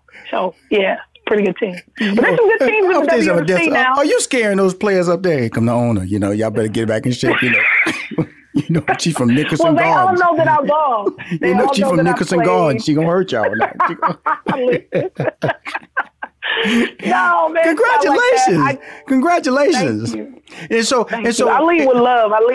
Oh, you leave. Oh, yeah. You leave with a little love and it might talk a little hurt, but you gonna get your point across. I'm telling you that right now. Hey, man, you better let them know. Absolutely. So when sponsors come into your brand, what are they expecting? Because we all know that you need financial support. No league can exist. Even the NFL, if they don't have financial support, they won't last. So what does the sponsor expect from you when they sponsor your brand? And the players as well. Mm-hmm. They usually expect us to amplify a story or amplify a cause or a message the same way that they do with other leagues, right? It's like, we want you to put our brand in front of women. We want you to put our brand in front of a certain audience that either we're not in front of today or that we want to continue to be in front of. So usually our pitch is that we are women in sport, we are women in fitness, and we are diverse. We are women of color, and we are women of LGBTQ backgrounds in a lot of cases. But we're mothers, we're sisters, we're consumers. So the thing that brands really love about us is that we can be flexible, right? There's a lot of us. We're in, 17 cities. We're national. That's always good. And then usually what's unique about a football team that you don't find in a lot of other women's sports is that football players cannot look the same if your team wants to be successful. Right? Yeah, so if every football player was 5'7", 150 pounds, your team's going to get their tail whooped. This is true. Right? This is true. So where is the beef, as they say? Where is the beef? Exactly. So our sport is super, super unique in that women have to be from completely different backgrounds. Mm-hmm. Socioeconomically, they have to look different. There's some women that are big. There's some women that are small.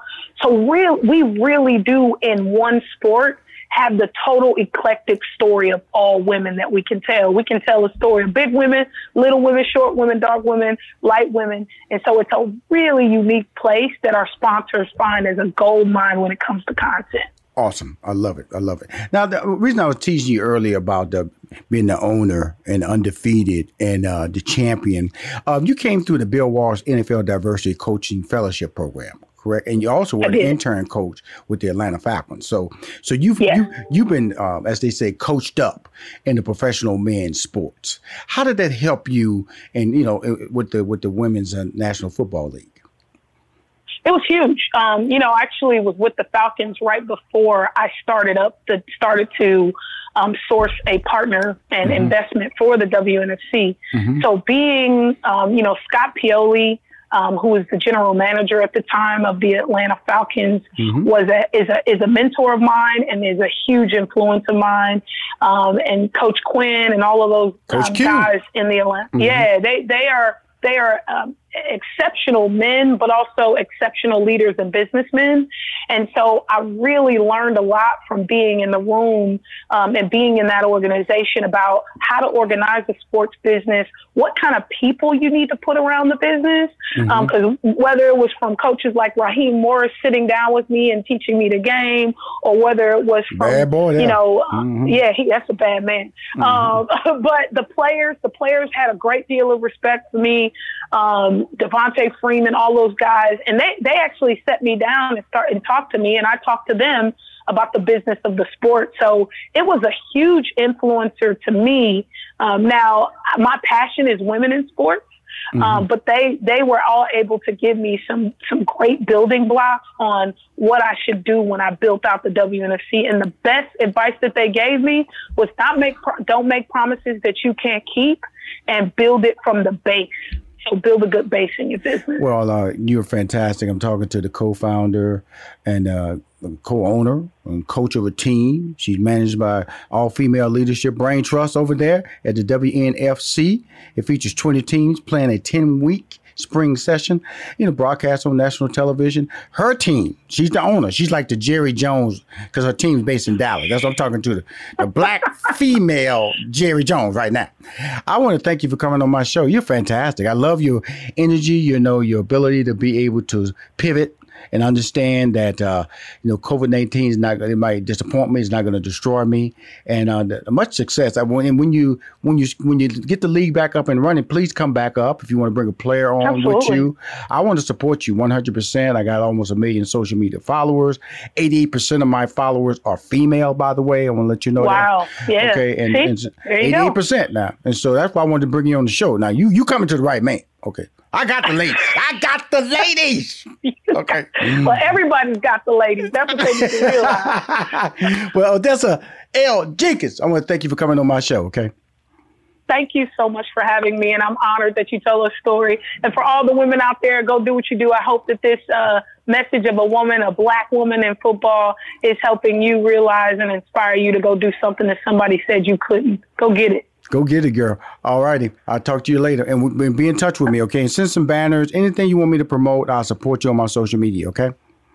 I sure will. Thank you so much. We'll be right back with more from Rushion McDonald and Money Making Conversations. Don't touch that dial. This report is brought to you by Northwestern Medicine. Organ donations save lives, and some organs can even be donated by a living donor. August is National Minority Donor Awareness Month, so let's check in with Dr. Danae Simpson, Assistant Professor of Surgery at Northwestern Medicine. Tell us about the African American Transplant Access Program. So this is my baby. This is a program that I have dreamt about creating since I became interested in transplant as a trainee. And it's a program designed to address the significant disparities that our African American patients face. The program is designed to educate patients about transplant, let them know what transplant can provide to them, and to help them access the resources that they find so scarce and so challenging to access in order to get them on the transplant path and back to, some type of meaningful life. For more information, visit nm.org/radio. My next guest is an independent filmmaker. He's a graduate of the Texas A&M University and has produced over 30 featured films, and several have been featured at Sundance. Also, his movies have been distributed by Sony, Lionsgate, Warner Brothers, and Netflix, just to name a few. He has won the Independent Spirit Award and has been inducted into the Texas Filmmakers Hall of Fame. He is on the show today to discuss his career and the second season of Fifth Ward. New episodes of Fifth Ward stream every Thursday through September 3rd on UMC.tv. Please welcome to Money Making Conversations, my man, Greg Carter. Thank you, my brother Rushion. I'm so excited to be on the show. I got such a great introduction. I said I got to live up to that introduction now. Hey, Greg, because we both from Houston, Texas, and you're doing a show. Right. I was born in the Fifth Ward. I lived there the first 10 years of my life. Russell and 3815 Bain Street is the home that I lived in. It was a 2-bedroom shotgun house, and I had 6 sisters, 2 brothers. My father was a truck driver. My mother was a stay-at-home mom. And so the whole concept of doing a show called Fifth Ward really just touched home with me emotionally, because I know that those first 10 years were a very important part of my life. And Fifth Ward is a community. It's like any neighborhood. It's an urban-based inner city neighborhood that's in Houston, Texas, just to give everybody who's listening the exact location of where this particular community is. And it's one of the prominent Black communities in Houston, Texas. But this initially started out as a movie, correct? This series. That is correct. So years ago, I'm also from the neighborhood, Fifth Ward. My family home church is on the corner of Lyons, and also my family. I still have family still living over there, and so it was one of the things that was important to me when I started out. I was trying to tell a story about the neighborhood based on the people I knew. And so back in 1998, I'm dating myself. I did the first movie, and it had a lot of success. It went to South by Southwest and a lot of film festivals. And then after that, I ended up writing a treatment for a TV show, and I put it on the shelf, and it sat on the shelf for probably about 20 years. And then later, I got approached by Angela Northington, who was the head of content over at UMC at the time. Also, Sylvia George, who's the general manager of the network, about the show. And I said, hey, I got this thing. I can dust it off, see what happens. And when everybody got it, they truly enjoyed it. And that was the beginning of season 1, and we had a successful season 1. So then we came back for 2. Now, when you do a show that has an emotion tied to it, because like I said, you grew up there, I grew up in there, in that environment. Tell us about season 1. I know there was a major character change for season 2, and tell us about that, and also just putting together a show. We know it's shot. Some of the scenes are they shot within the community itself, or all of them on set? No, all of the show is primarily shot in Houston, Texas, and the majority of those shots in Houston, Texas, are in Fifth Ward. I wanted to have an authenticity for the show to make sure that I was quote unquote keeping it real. But then the other thing is, but yeah, we did have a couple of changes. Our lead actor who played the role of Ray Ray. He got cast into another TV show, and then we had another character who played the role of Robert Kennedy, who was a police commander. He had scheduled conflicts, and he had to. And of course, when you're shooting on a time frame and a schedule, you just have to kind of go into it and get it done. So you get into the situation where you make the decisions that you can. And then sacrifice what you can and you keep pressing forward. Right. And like I said, that's nothing negative. I was just telling people about the business. Like I said, when cast change happening, and you have to move forward and recast with the best person that's available to do that role. And you have a very talented guy. So very talented people that you brought on for the second season. And that's why I wanted to let everybody know there are changes. And so if you're fans of the show and you watch the premiere episode, because to my understanding, an episode is already aired, and I'm supposed to be in that episode, right, sir? That is correct. So when you watch the show, if you haven't watched the show, what you'll find is it's not just a narrative with characters who say dialogue.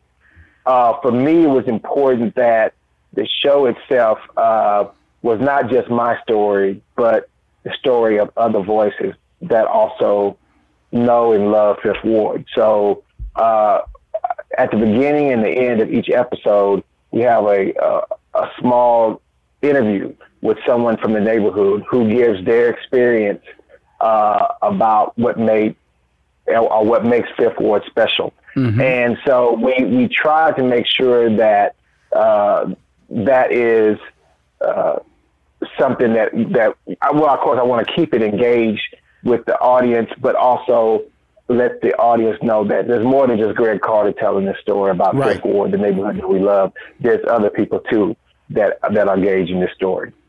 And wow, I flew into town. I remember Greg called me, Rashawn, I'd like you to tape this. And it was more of an opportunity to be a part of something special, because I consider you doing a project about a very important community within a Black community within Houston, Texas, a community that I was born in, a community that I pride myself. I tell people I'm from Fifth Ward all the time, but then we see that Fifth Ward that you and I were born in is changing. And as they say, the streets have gotten wider and white people are moving in. It's true. Not just for Fifth Ward, but it's also true for a lot of communities throughout the United States. Yes. And what happens is that you have these depressed home values, which means these areas are ripe for gentrification. And what gentrification is, if people don't know, it's a process of where you're slowly moving, I guess in the simplest way, moving the original residents out, and culturally and sometimes racially changing the way the neighborhood is. And so, for me, if you look at what's happening in Los Angeles, where they're build a brand new football stadium in the middle of the hood, or if you go into New York City, right there in Inglewood, right there. Inglewood, that is correct. It's happening in Inglewood right now. Those of you who are listening. Hey, Greg, let me just even expand it. They're not only building a stadium; they built the train system to go right up to it. So that's correct. They've really and they've tore up all of Crenshaw to put this train line in. This metro line. That's correct. And so that just lets you know when they want to make a change, they can make a significant change. And when you do a change like that, it affected the Black businesses that were along Crenshaw along the way. And so that's what a lot of people understand. So it's for the good, but also who are you hurting to create this quote unquote good? And so that's what we're dealing with in Fifth Ward is that, there are people who are being moved out, but where are they being moved out to? Because they can't afford to pay the taxes, because that's why they do it. Because you bring in these better property values. Guess what? Taxes go up.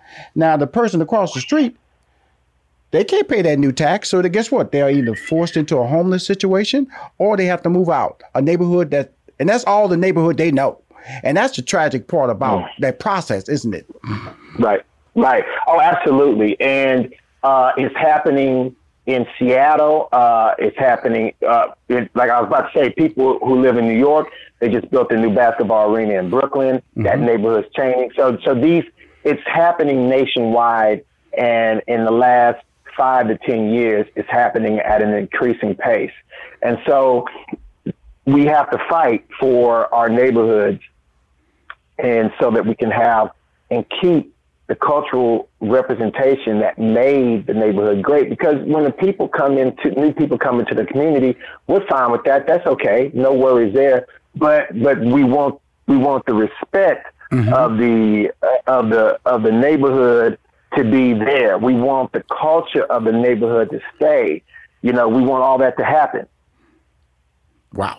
Now let's talk about this series. Let's get back to this series. I don't want to get so social to forget that I brought you on this show because you and I can get to talking because you're a Texas A&M grad. I'm a University of Houston grad. So, we've gotten our degrees. We have intelligence behind. Not saying that other people don't have intelligence, but we both from Fifth Ward. And so we have a passion when we start talking about this. But this series, some of your main characters, Maya and my boy Carl Anthony Payne and Omar Gooding and Jaylene Mack, talk about putting a cast together like this. And if you don't know Maya, the former singer, I shouldn't say former, the singer, Maya is one of the lead characters in this particular part, Gary Sturgis, bringing all that casting together. My man Carl Anthony, who I love to death, and Omar Gooding, I used to work with him on Smart Guy back in the day on WB. And so I know who you're working with. And Jaylene Mack, she's one of the most famous attorney/actresses in the game. Oh yeah, Jaylene. Look, let me tell you something. Sometimes I marvel at how much Jaylene Mack does in a day. I'm like, Jaylene, you do more in a day sometimes than some people do in a whole month. So I don't know how you do it, sister. But the cast I'm the son of a Methodist minister, and I feel like I was really blessed to have a cast such as Maya and Gary, Carl Anthony Payne, Omar, Reginald T. Dorsey, Jaylene, all those people. And there's so many terrific, talented people who are from the Houston area, local actors that come in. And what I think it really was that when people had an opportunity to read the script, the first draft of the season 1, episode 1 script, people were just drawn to the characters because, we don't really have a lot of stories that are urban, that are told from the perspective of, residents in the neighborhood more. I think somehow or another we came to the conclusion that was passe. We wanted to be this, that, and the other.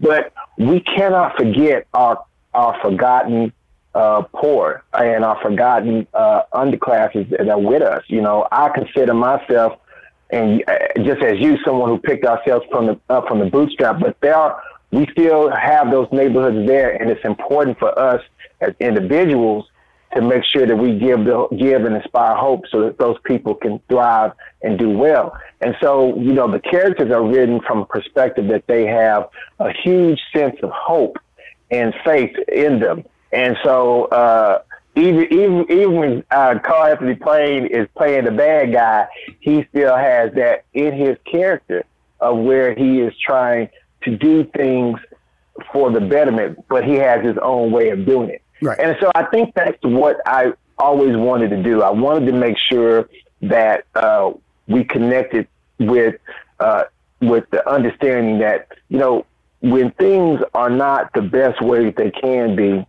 you can survive and you can make it, but also show how people maneuver and weave through life, maybe the way that you didn't do it, but maybe your grandparents did it or your mother and father did it.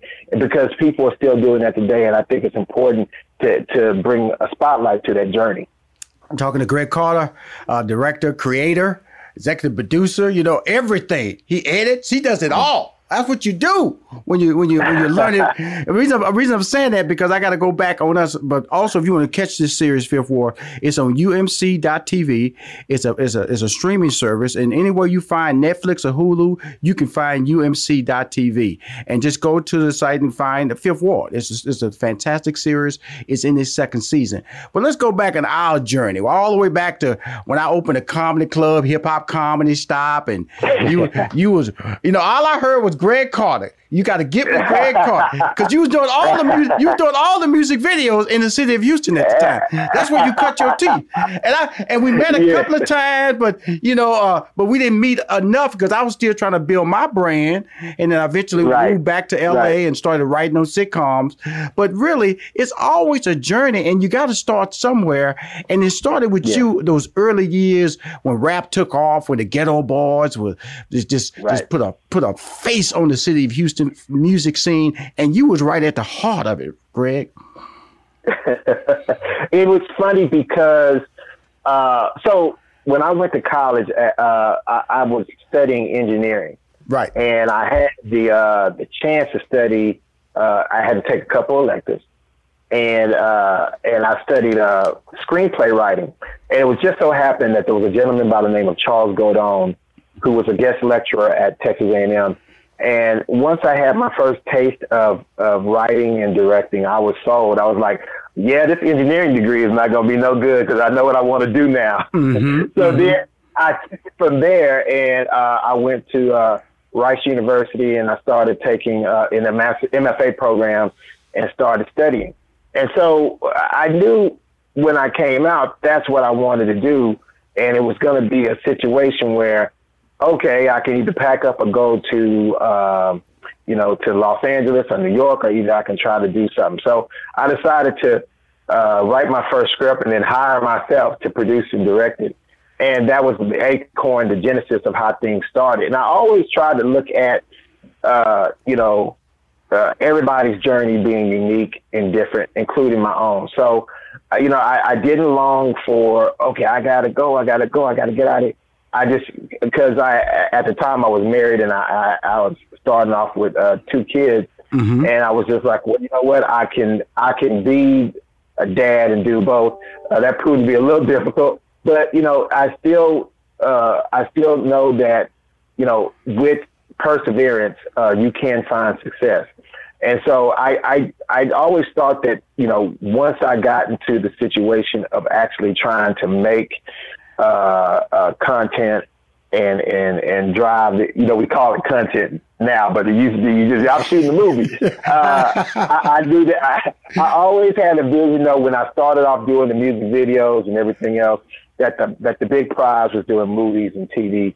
And, fortunately for me, I was at a time where it was a much more open opportunity to do it. There was blockbuster videos everywhere, lots of companies making content to fill the shelves there. And so I was just in a very unique situation, and I feel blessed to do it. And now, it's funny because you look around some, 15 or 20, 25 years later, and you're like, whoa, I'm here. And so part of what I try to do as well is to realize that my journey just ain't all about me. It's about also helping people. So I also teach filmmaking at the University of Houston in the Valente School, and I also do different work with Jay. You mentioned Jaylene Mack. I work with Miss Jaylene Mack. She has a program called Impact, and I volunteer there working with kids. So it's an important part of just making sure that your legacy, like what you do, is out there. Wow. He's the independent. He's won the Independent Spirit Award. He's been inducted into the Texas Filmmakers Hall of Fame. He's on the show to talk about Fifth Ward, a series that's in its second season. You can reach it on umc.tv. Whenever in the streaming platforms like Hulu or Netflix, you can find it right there as well. Greg, I want to thank you for coming on the show, and thank you for putting me on your show. And again, I want to help promote, and this is just one project. I know when you have future project, we've connected because, when I look at our relationship that we've had started in Houston, and we kind of like launched our careers simultaneously. And I was as a comedian, and I eventually became a producer, writer, manager of talent. And you started out as an engineer. My degree was mathematics. So we all started in a different direction, but creativity overwhelmed us. And now we are content creators. Greg, thank you for coming on my show, Money Making Conversations. Thank you so much for having me. Great call, man. Great conversation. Cars today are like a computer on wheels, but you can't fix any of these new features yourself. So when something breaks, it could cost you a fortune. And now is not the time for expensive repairs. That's why you need CarShield. CarShield has affordable protection plans that can save you thousands for a covered repair, including computers, GPS, electronics, and more. CarShield understands payment flexibility is a must. Plans are customizable and as low as $99 a month. No long-term contracts or commitment. Plus, you get to pick your favorite mechanic or dealership to do the work, and CarShield takes care of the rest. They also offer complimentary 24/7 roadside assistance and a rental car while yours is being fixed. CarShield is America's #1 auto protection company. For as low as $99 a month, you can protect yourself from surprises and save thousands. Call 1-800-CAR-6000 and mention code MONEY, M-O-N-E-Y, or visit carshield.com and use code MONEY, M-O-N-E-Y, to save 10%. That's carshield.com, code MONEY. A deductible may apply. My next guest is the CEO/president of Light Years Ahead. She has been part of the Light Years Ahead team for over 12 years. She is an expert in implementing solid PR programs for clients and making long-lasting impressions with the media. That's important. Light Years Ahead is a boutique national PR agency specializing in lifestyle, personal health, tech, wellness, food, beauty, grooming products, services, and personalities. They have an office in Los Angeles, New York, Kansas City, where she is based, and Dallas.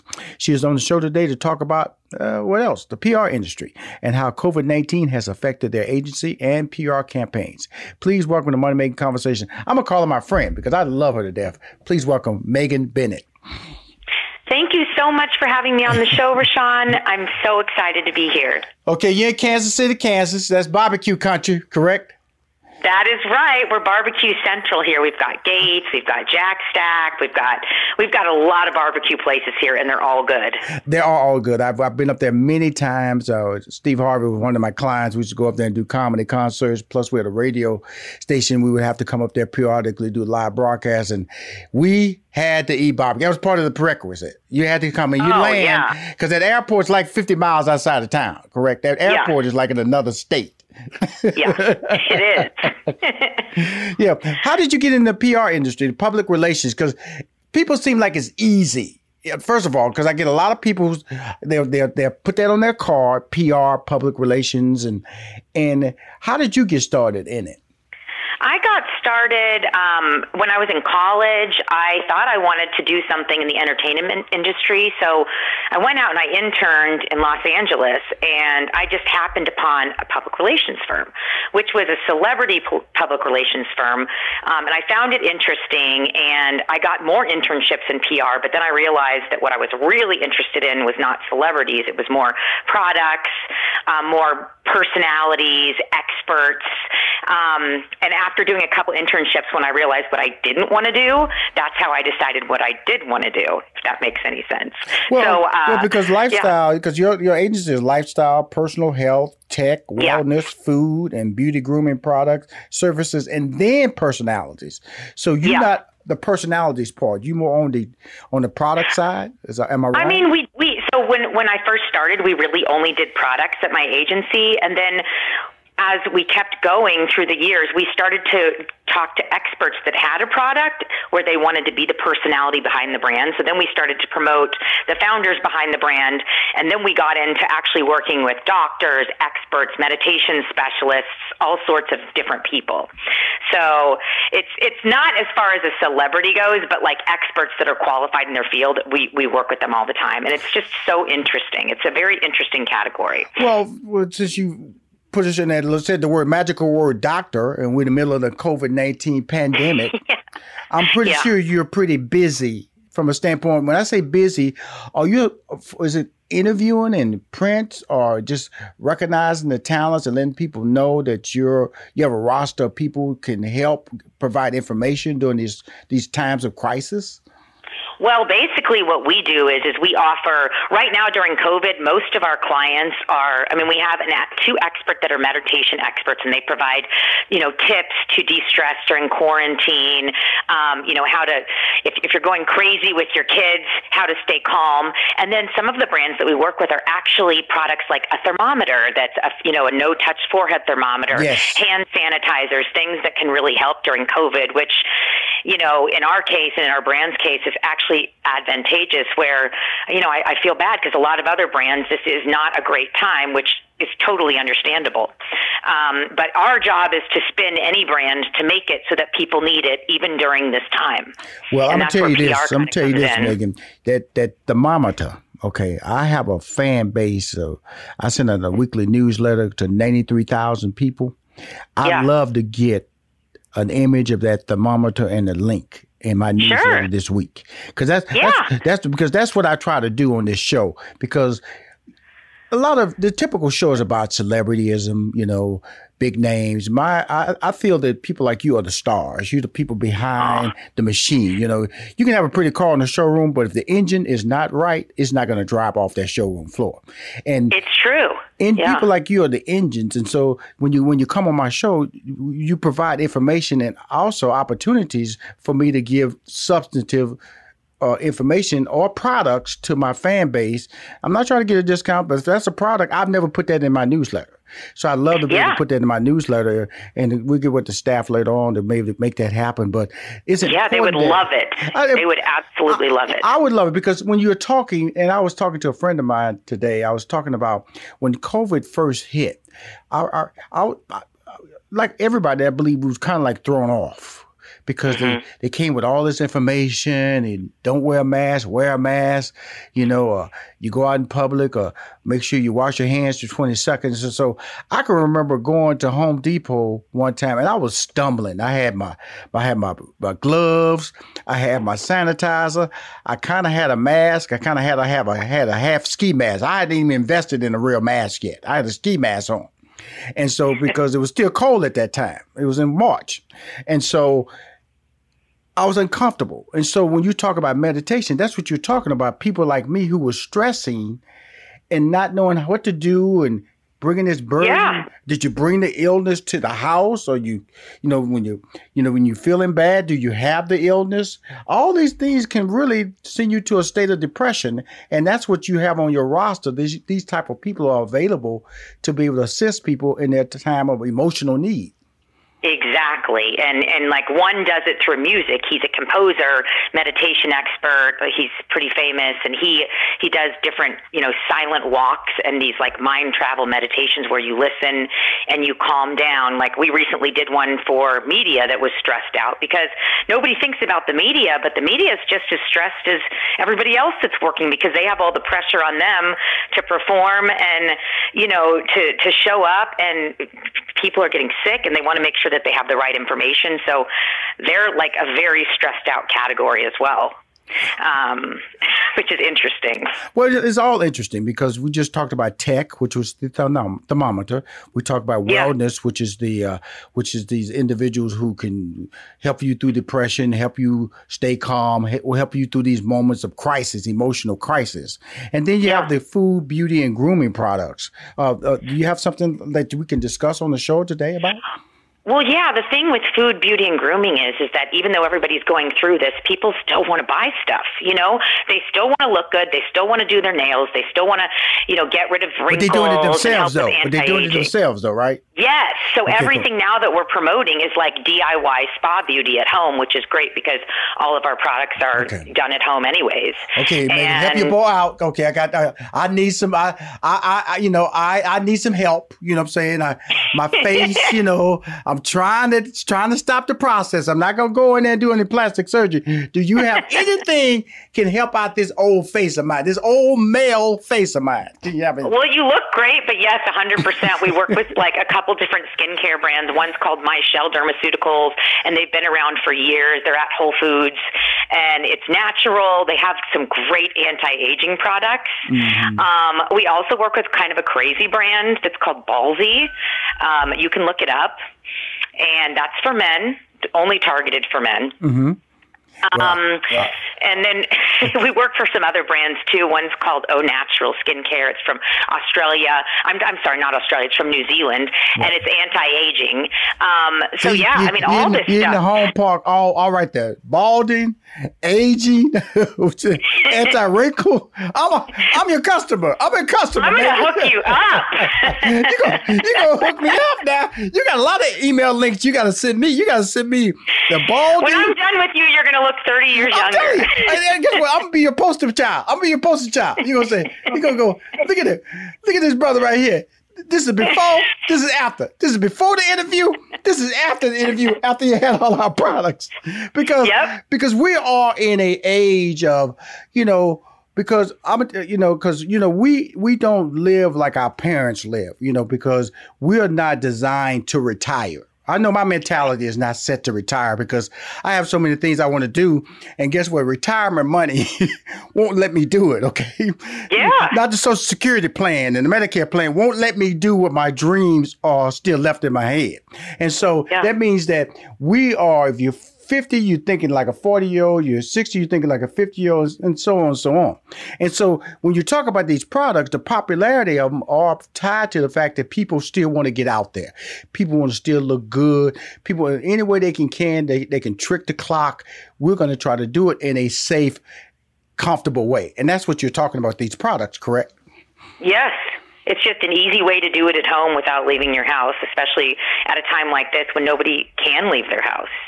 Well, here's a tricky question I got to ask you here, Megan, because it always throws me. Okay, what is the difference between PR and advertising? That is a great question. And I'm telling you, like, most people don't understand it. My dad didn't even understand it until finally we have a national nonprofit foundation. My family does. And once I got them on the Today Show, then he understood because the donations started coming in. So basically, PR, public relations, is different from advertising because when you do an ad, you pay a specific amount for one ad or for a series of ads. So you might pay $3,000 to have one ad in a top magazine that you pay for that's guaranteed. Public relations is where you hire a publicist like me or whoever, and they're going to go out and they're going to pitch your brand to the editors and the media side, not the advertising side, but the media, the journalists that actually cover the brands in roundups. And then we get the products into their hands, and they write about it with their own opinions in an editorial. And so it's authentic. It's not paid. Whereas you might pay us a monthly retainer, right, to do that for a month and get you 10 to 15 PR placements. You might pay the same amount for one paid ad that isn't done because the editor likes it. It's done because you've paid for it. So that's the difference. Yeah. And so oftentimes you don't even know who's listening or watching at that time. Exactly. Mm-hmm. Exactly. So, there's nothing better than getting an amazing editorial placement. Like if you're, getting something on the Today Show, like I said, with this foundation, then they got over $150,000 of donations from one segment that we didn't pay for. All we had to do was fly the veterans out to New York, and right. It aired, and that was that. You might pay to be on the doctors, $250,000 for one paid segment and get nothing from it. So it's the value of PR is invaluable, and it's a huge bang for your buck.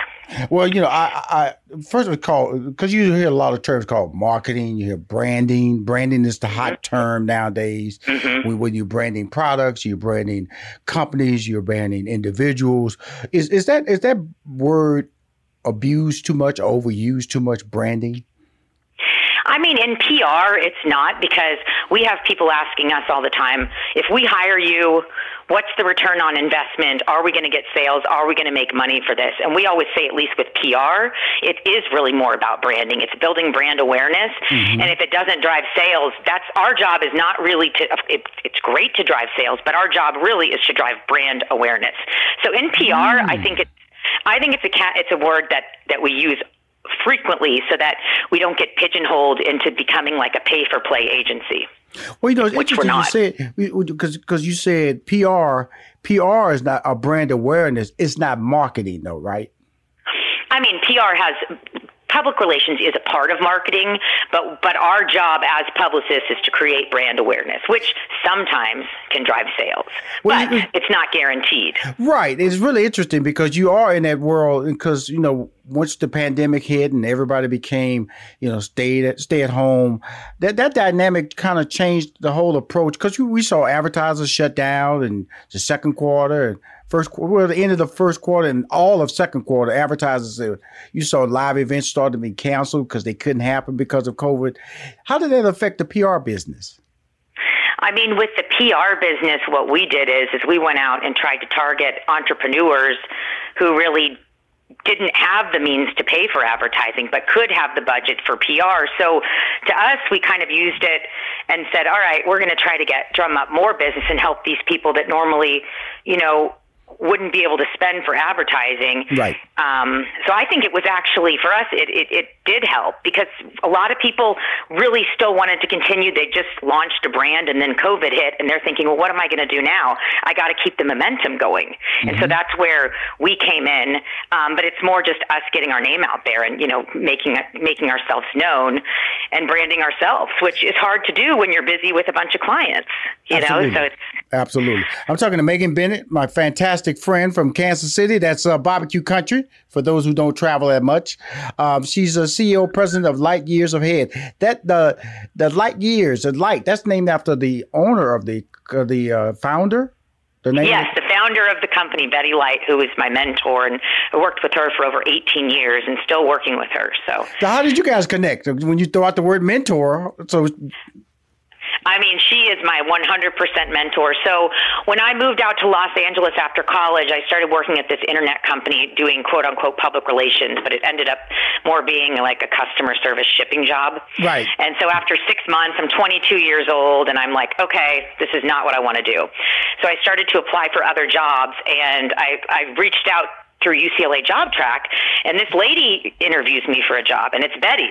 And we just immediately clicked, and she called and she hired me, and she said, believe me, when you're done, you should be paying me for all the stuff that you're going to learn when you work for me, because it's like going back to college and getting like a huge education in PR. I mean, I was thrown into the wolves right away, and within a month I felt secure and I had really learned so much that I just kept going, and I've never stopped. And it's been, I mean, I'm 41 now, and it's been the same job I've had and the passion that I've had for, 18 years. And I don't plan to ever stop doing it because I love it so much. Well, you're a great talker. You're a very attractive person. I've seen your photos on the social media. You can't get away from seeing people. You click a photo, LinkedIn accounts, photo pops up. I know, yeah. You gotta have that photo. Gotta have that look down pat nowadays. Why do you love it so much? Because of the fact that I enjoy communication. My degree is in mathematics. I've done stand up. I've managed talent, and as you manage talent, you're dealing with brands, you're dealing with marketing, you're dealing with crisis management. So there's so many things that you wake up to that can change in an instant. Yeah. Is that what you love about it? I love making people happy. So like for me, it is a high every day when I get up and I get my client on the Today Show or Real Simple or the doctors, or, just like when I get that placement and I generate interest and I pitch something and then the media says, you're going to be on today, and then sending a placement to the clients and to these entrepreneurs and small businesses and seeing them light up and getting so excited that they're in Forbes, that is what makes me tick. Like helping people and helping them build their brands and going from nothing to like a household name. I don't know. It's like a high for me. I can't explain it, but it's every day I get up and I'm excited to work because I love what I do. Well, first of all, let me just explain to everybody. What she just said is not easy. First of all, so there's a grind, and so it is your touchdown. It is your 3-point shot sometimes. It is your championship moment when you're able to get a print article or a high-profile radio interview or an appearance on a high-profile local show or a national show. Both of them can have their benefits if you're able to achieve it. And so, because that's part of your brand. So the interesting part about being a PR company, you also have to be able to market your brand so people can recognize your success story. So it's kind of like two things you're doing there. You're a PR company, you do PR for me, but also you have to do PR for yourself. Exactly. That's really interesting. And you get rejected a lot. I mean, that's one thing. I get rejected almost every day from somebody sending a nasty email, but I just think it's hilarious at this point. I used to, when I first started, I had to do it on the phone and people would hang up. And so it just gave me a very thick skin. And now it's like, who's going to reject me today? Right. Because in the end, that's the word is they can only say no. Exactly. But it also and if ties they say no, you try again. Yeah, but it's also tied to you building relationships. So you'll be able to have a comfort zone when you pick up that first. Oh, this is Megan. Okay, what you got? Okay, and they know you provide a certain type of content for their show and their radio show. So how difficult, or is it even difficult to build those type of relationships? It is, but I've been doing it for so long, and just because my personality is sort of like, I have a thick skin. I don't care if somebody's going to reject me, and I'm nice to everybody. And so it's just worked. And I've built these relationships since I'm in my 20s, and now people reach out to me, the media, if they have stories, they contact me, which is awesome. So I love what you say. I have thick skin. It doesn't matter to me. Say no. No, I'm ready. No, it's true. But you didn't always have. What? Oh, come on now, Megan. You didn't always have the thick skin. You at certain time people because people call me and I try to explain to them that's not me, and I did eventually I just have to hang up. Okay. Yeah. Just gotta say click. Click is the magic word sometimes, and so. But I know that's not comfortable to hear click, or you got the wrong number, or that's not me, click. So what got you past? We got people who are listening who want to get in the PR business, who maybe the no's may be winning right now in their lives. How can they overcome the no disaster in their lives? I mean, for every no, you're going to get a yes. So like I say, for every rejection, and it was hard at the beginning when I first was like smiling and dialing on the phone. And then my mentor, Betty, was like, Megan, don't take it personal. Like, this is not even your company. You're just trying to do this. You do the best you can. And if they don't like it, ask somebody else. And that's what I do. Like, so Megan, you were happy getting on the phone. Hello, this is Meg. Yes. Oh my God. Yes. But you know what? For every click, I'd make another 20 calls and I'd get one that was interested and sending me samples. So it's like, and I say this with the media too, if you're trying to pitch your brand and you reach out to one person at Forbes that says no, reach out to another person there. Or if they say no to one thing, pitch something else. Because a no can turn into a yes for something else. And that happens to me all the time. I might get somebody that maybe first says, why are you reaching out to me? I don't cover this topic. And instead of me just being like, I'm sorry, blah, blah, I'll say, I'm so sorry, but, you know, since I have your ear, do you cover this? And then sometimes they do. Now, here's interesting. Now, you know, Light Years Ahead, that's the agency or the company that you're the CEO and president of, been there 12 years. Well, actually, that was incorrect. It's been 18. I don't know why I had 12, but I'm sorry. I'm older. See, you're messing over your boy. Okay? You know, we're supposed to have a relationship. Got bad information in front of me like here. My next guest, let me reintroduce her right now. My next guest is the CEO/president of Light Years Ahead. She's been part of Light Years Ahead team for over 18 years. 18 years. She's an expert in implementing solid PR programs and clients from different parts of this country. Now, you have an office in Los Angeles, New York, Kansas City, and Dallas. So that's East Coast. I got Los Angeles. That's West Coast. That's Hollywood. New York, that's the media capital of the world. Kansas City, that's Midwest. I have to believe that's the Midwest zone. And then Dallas, that's South.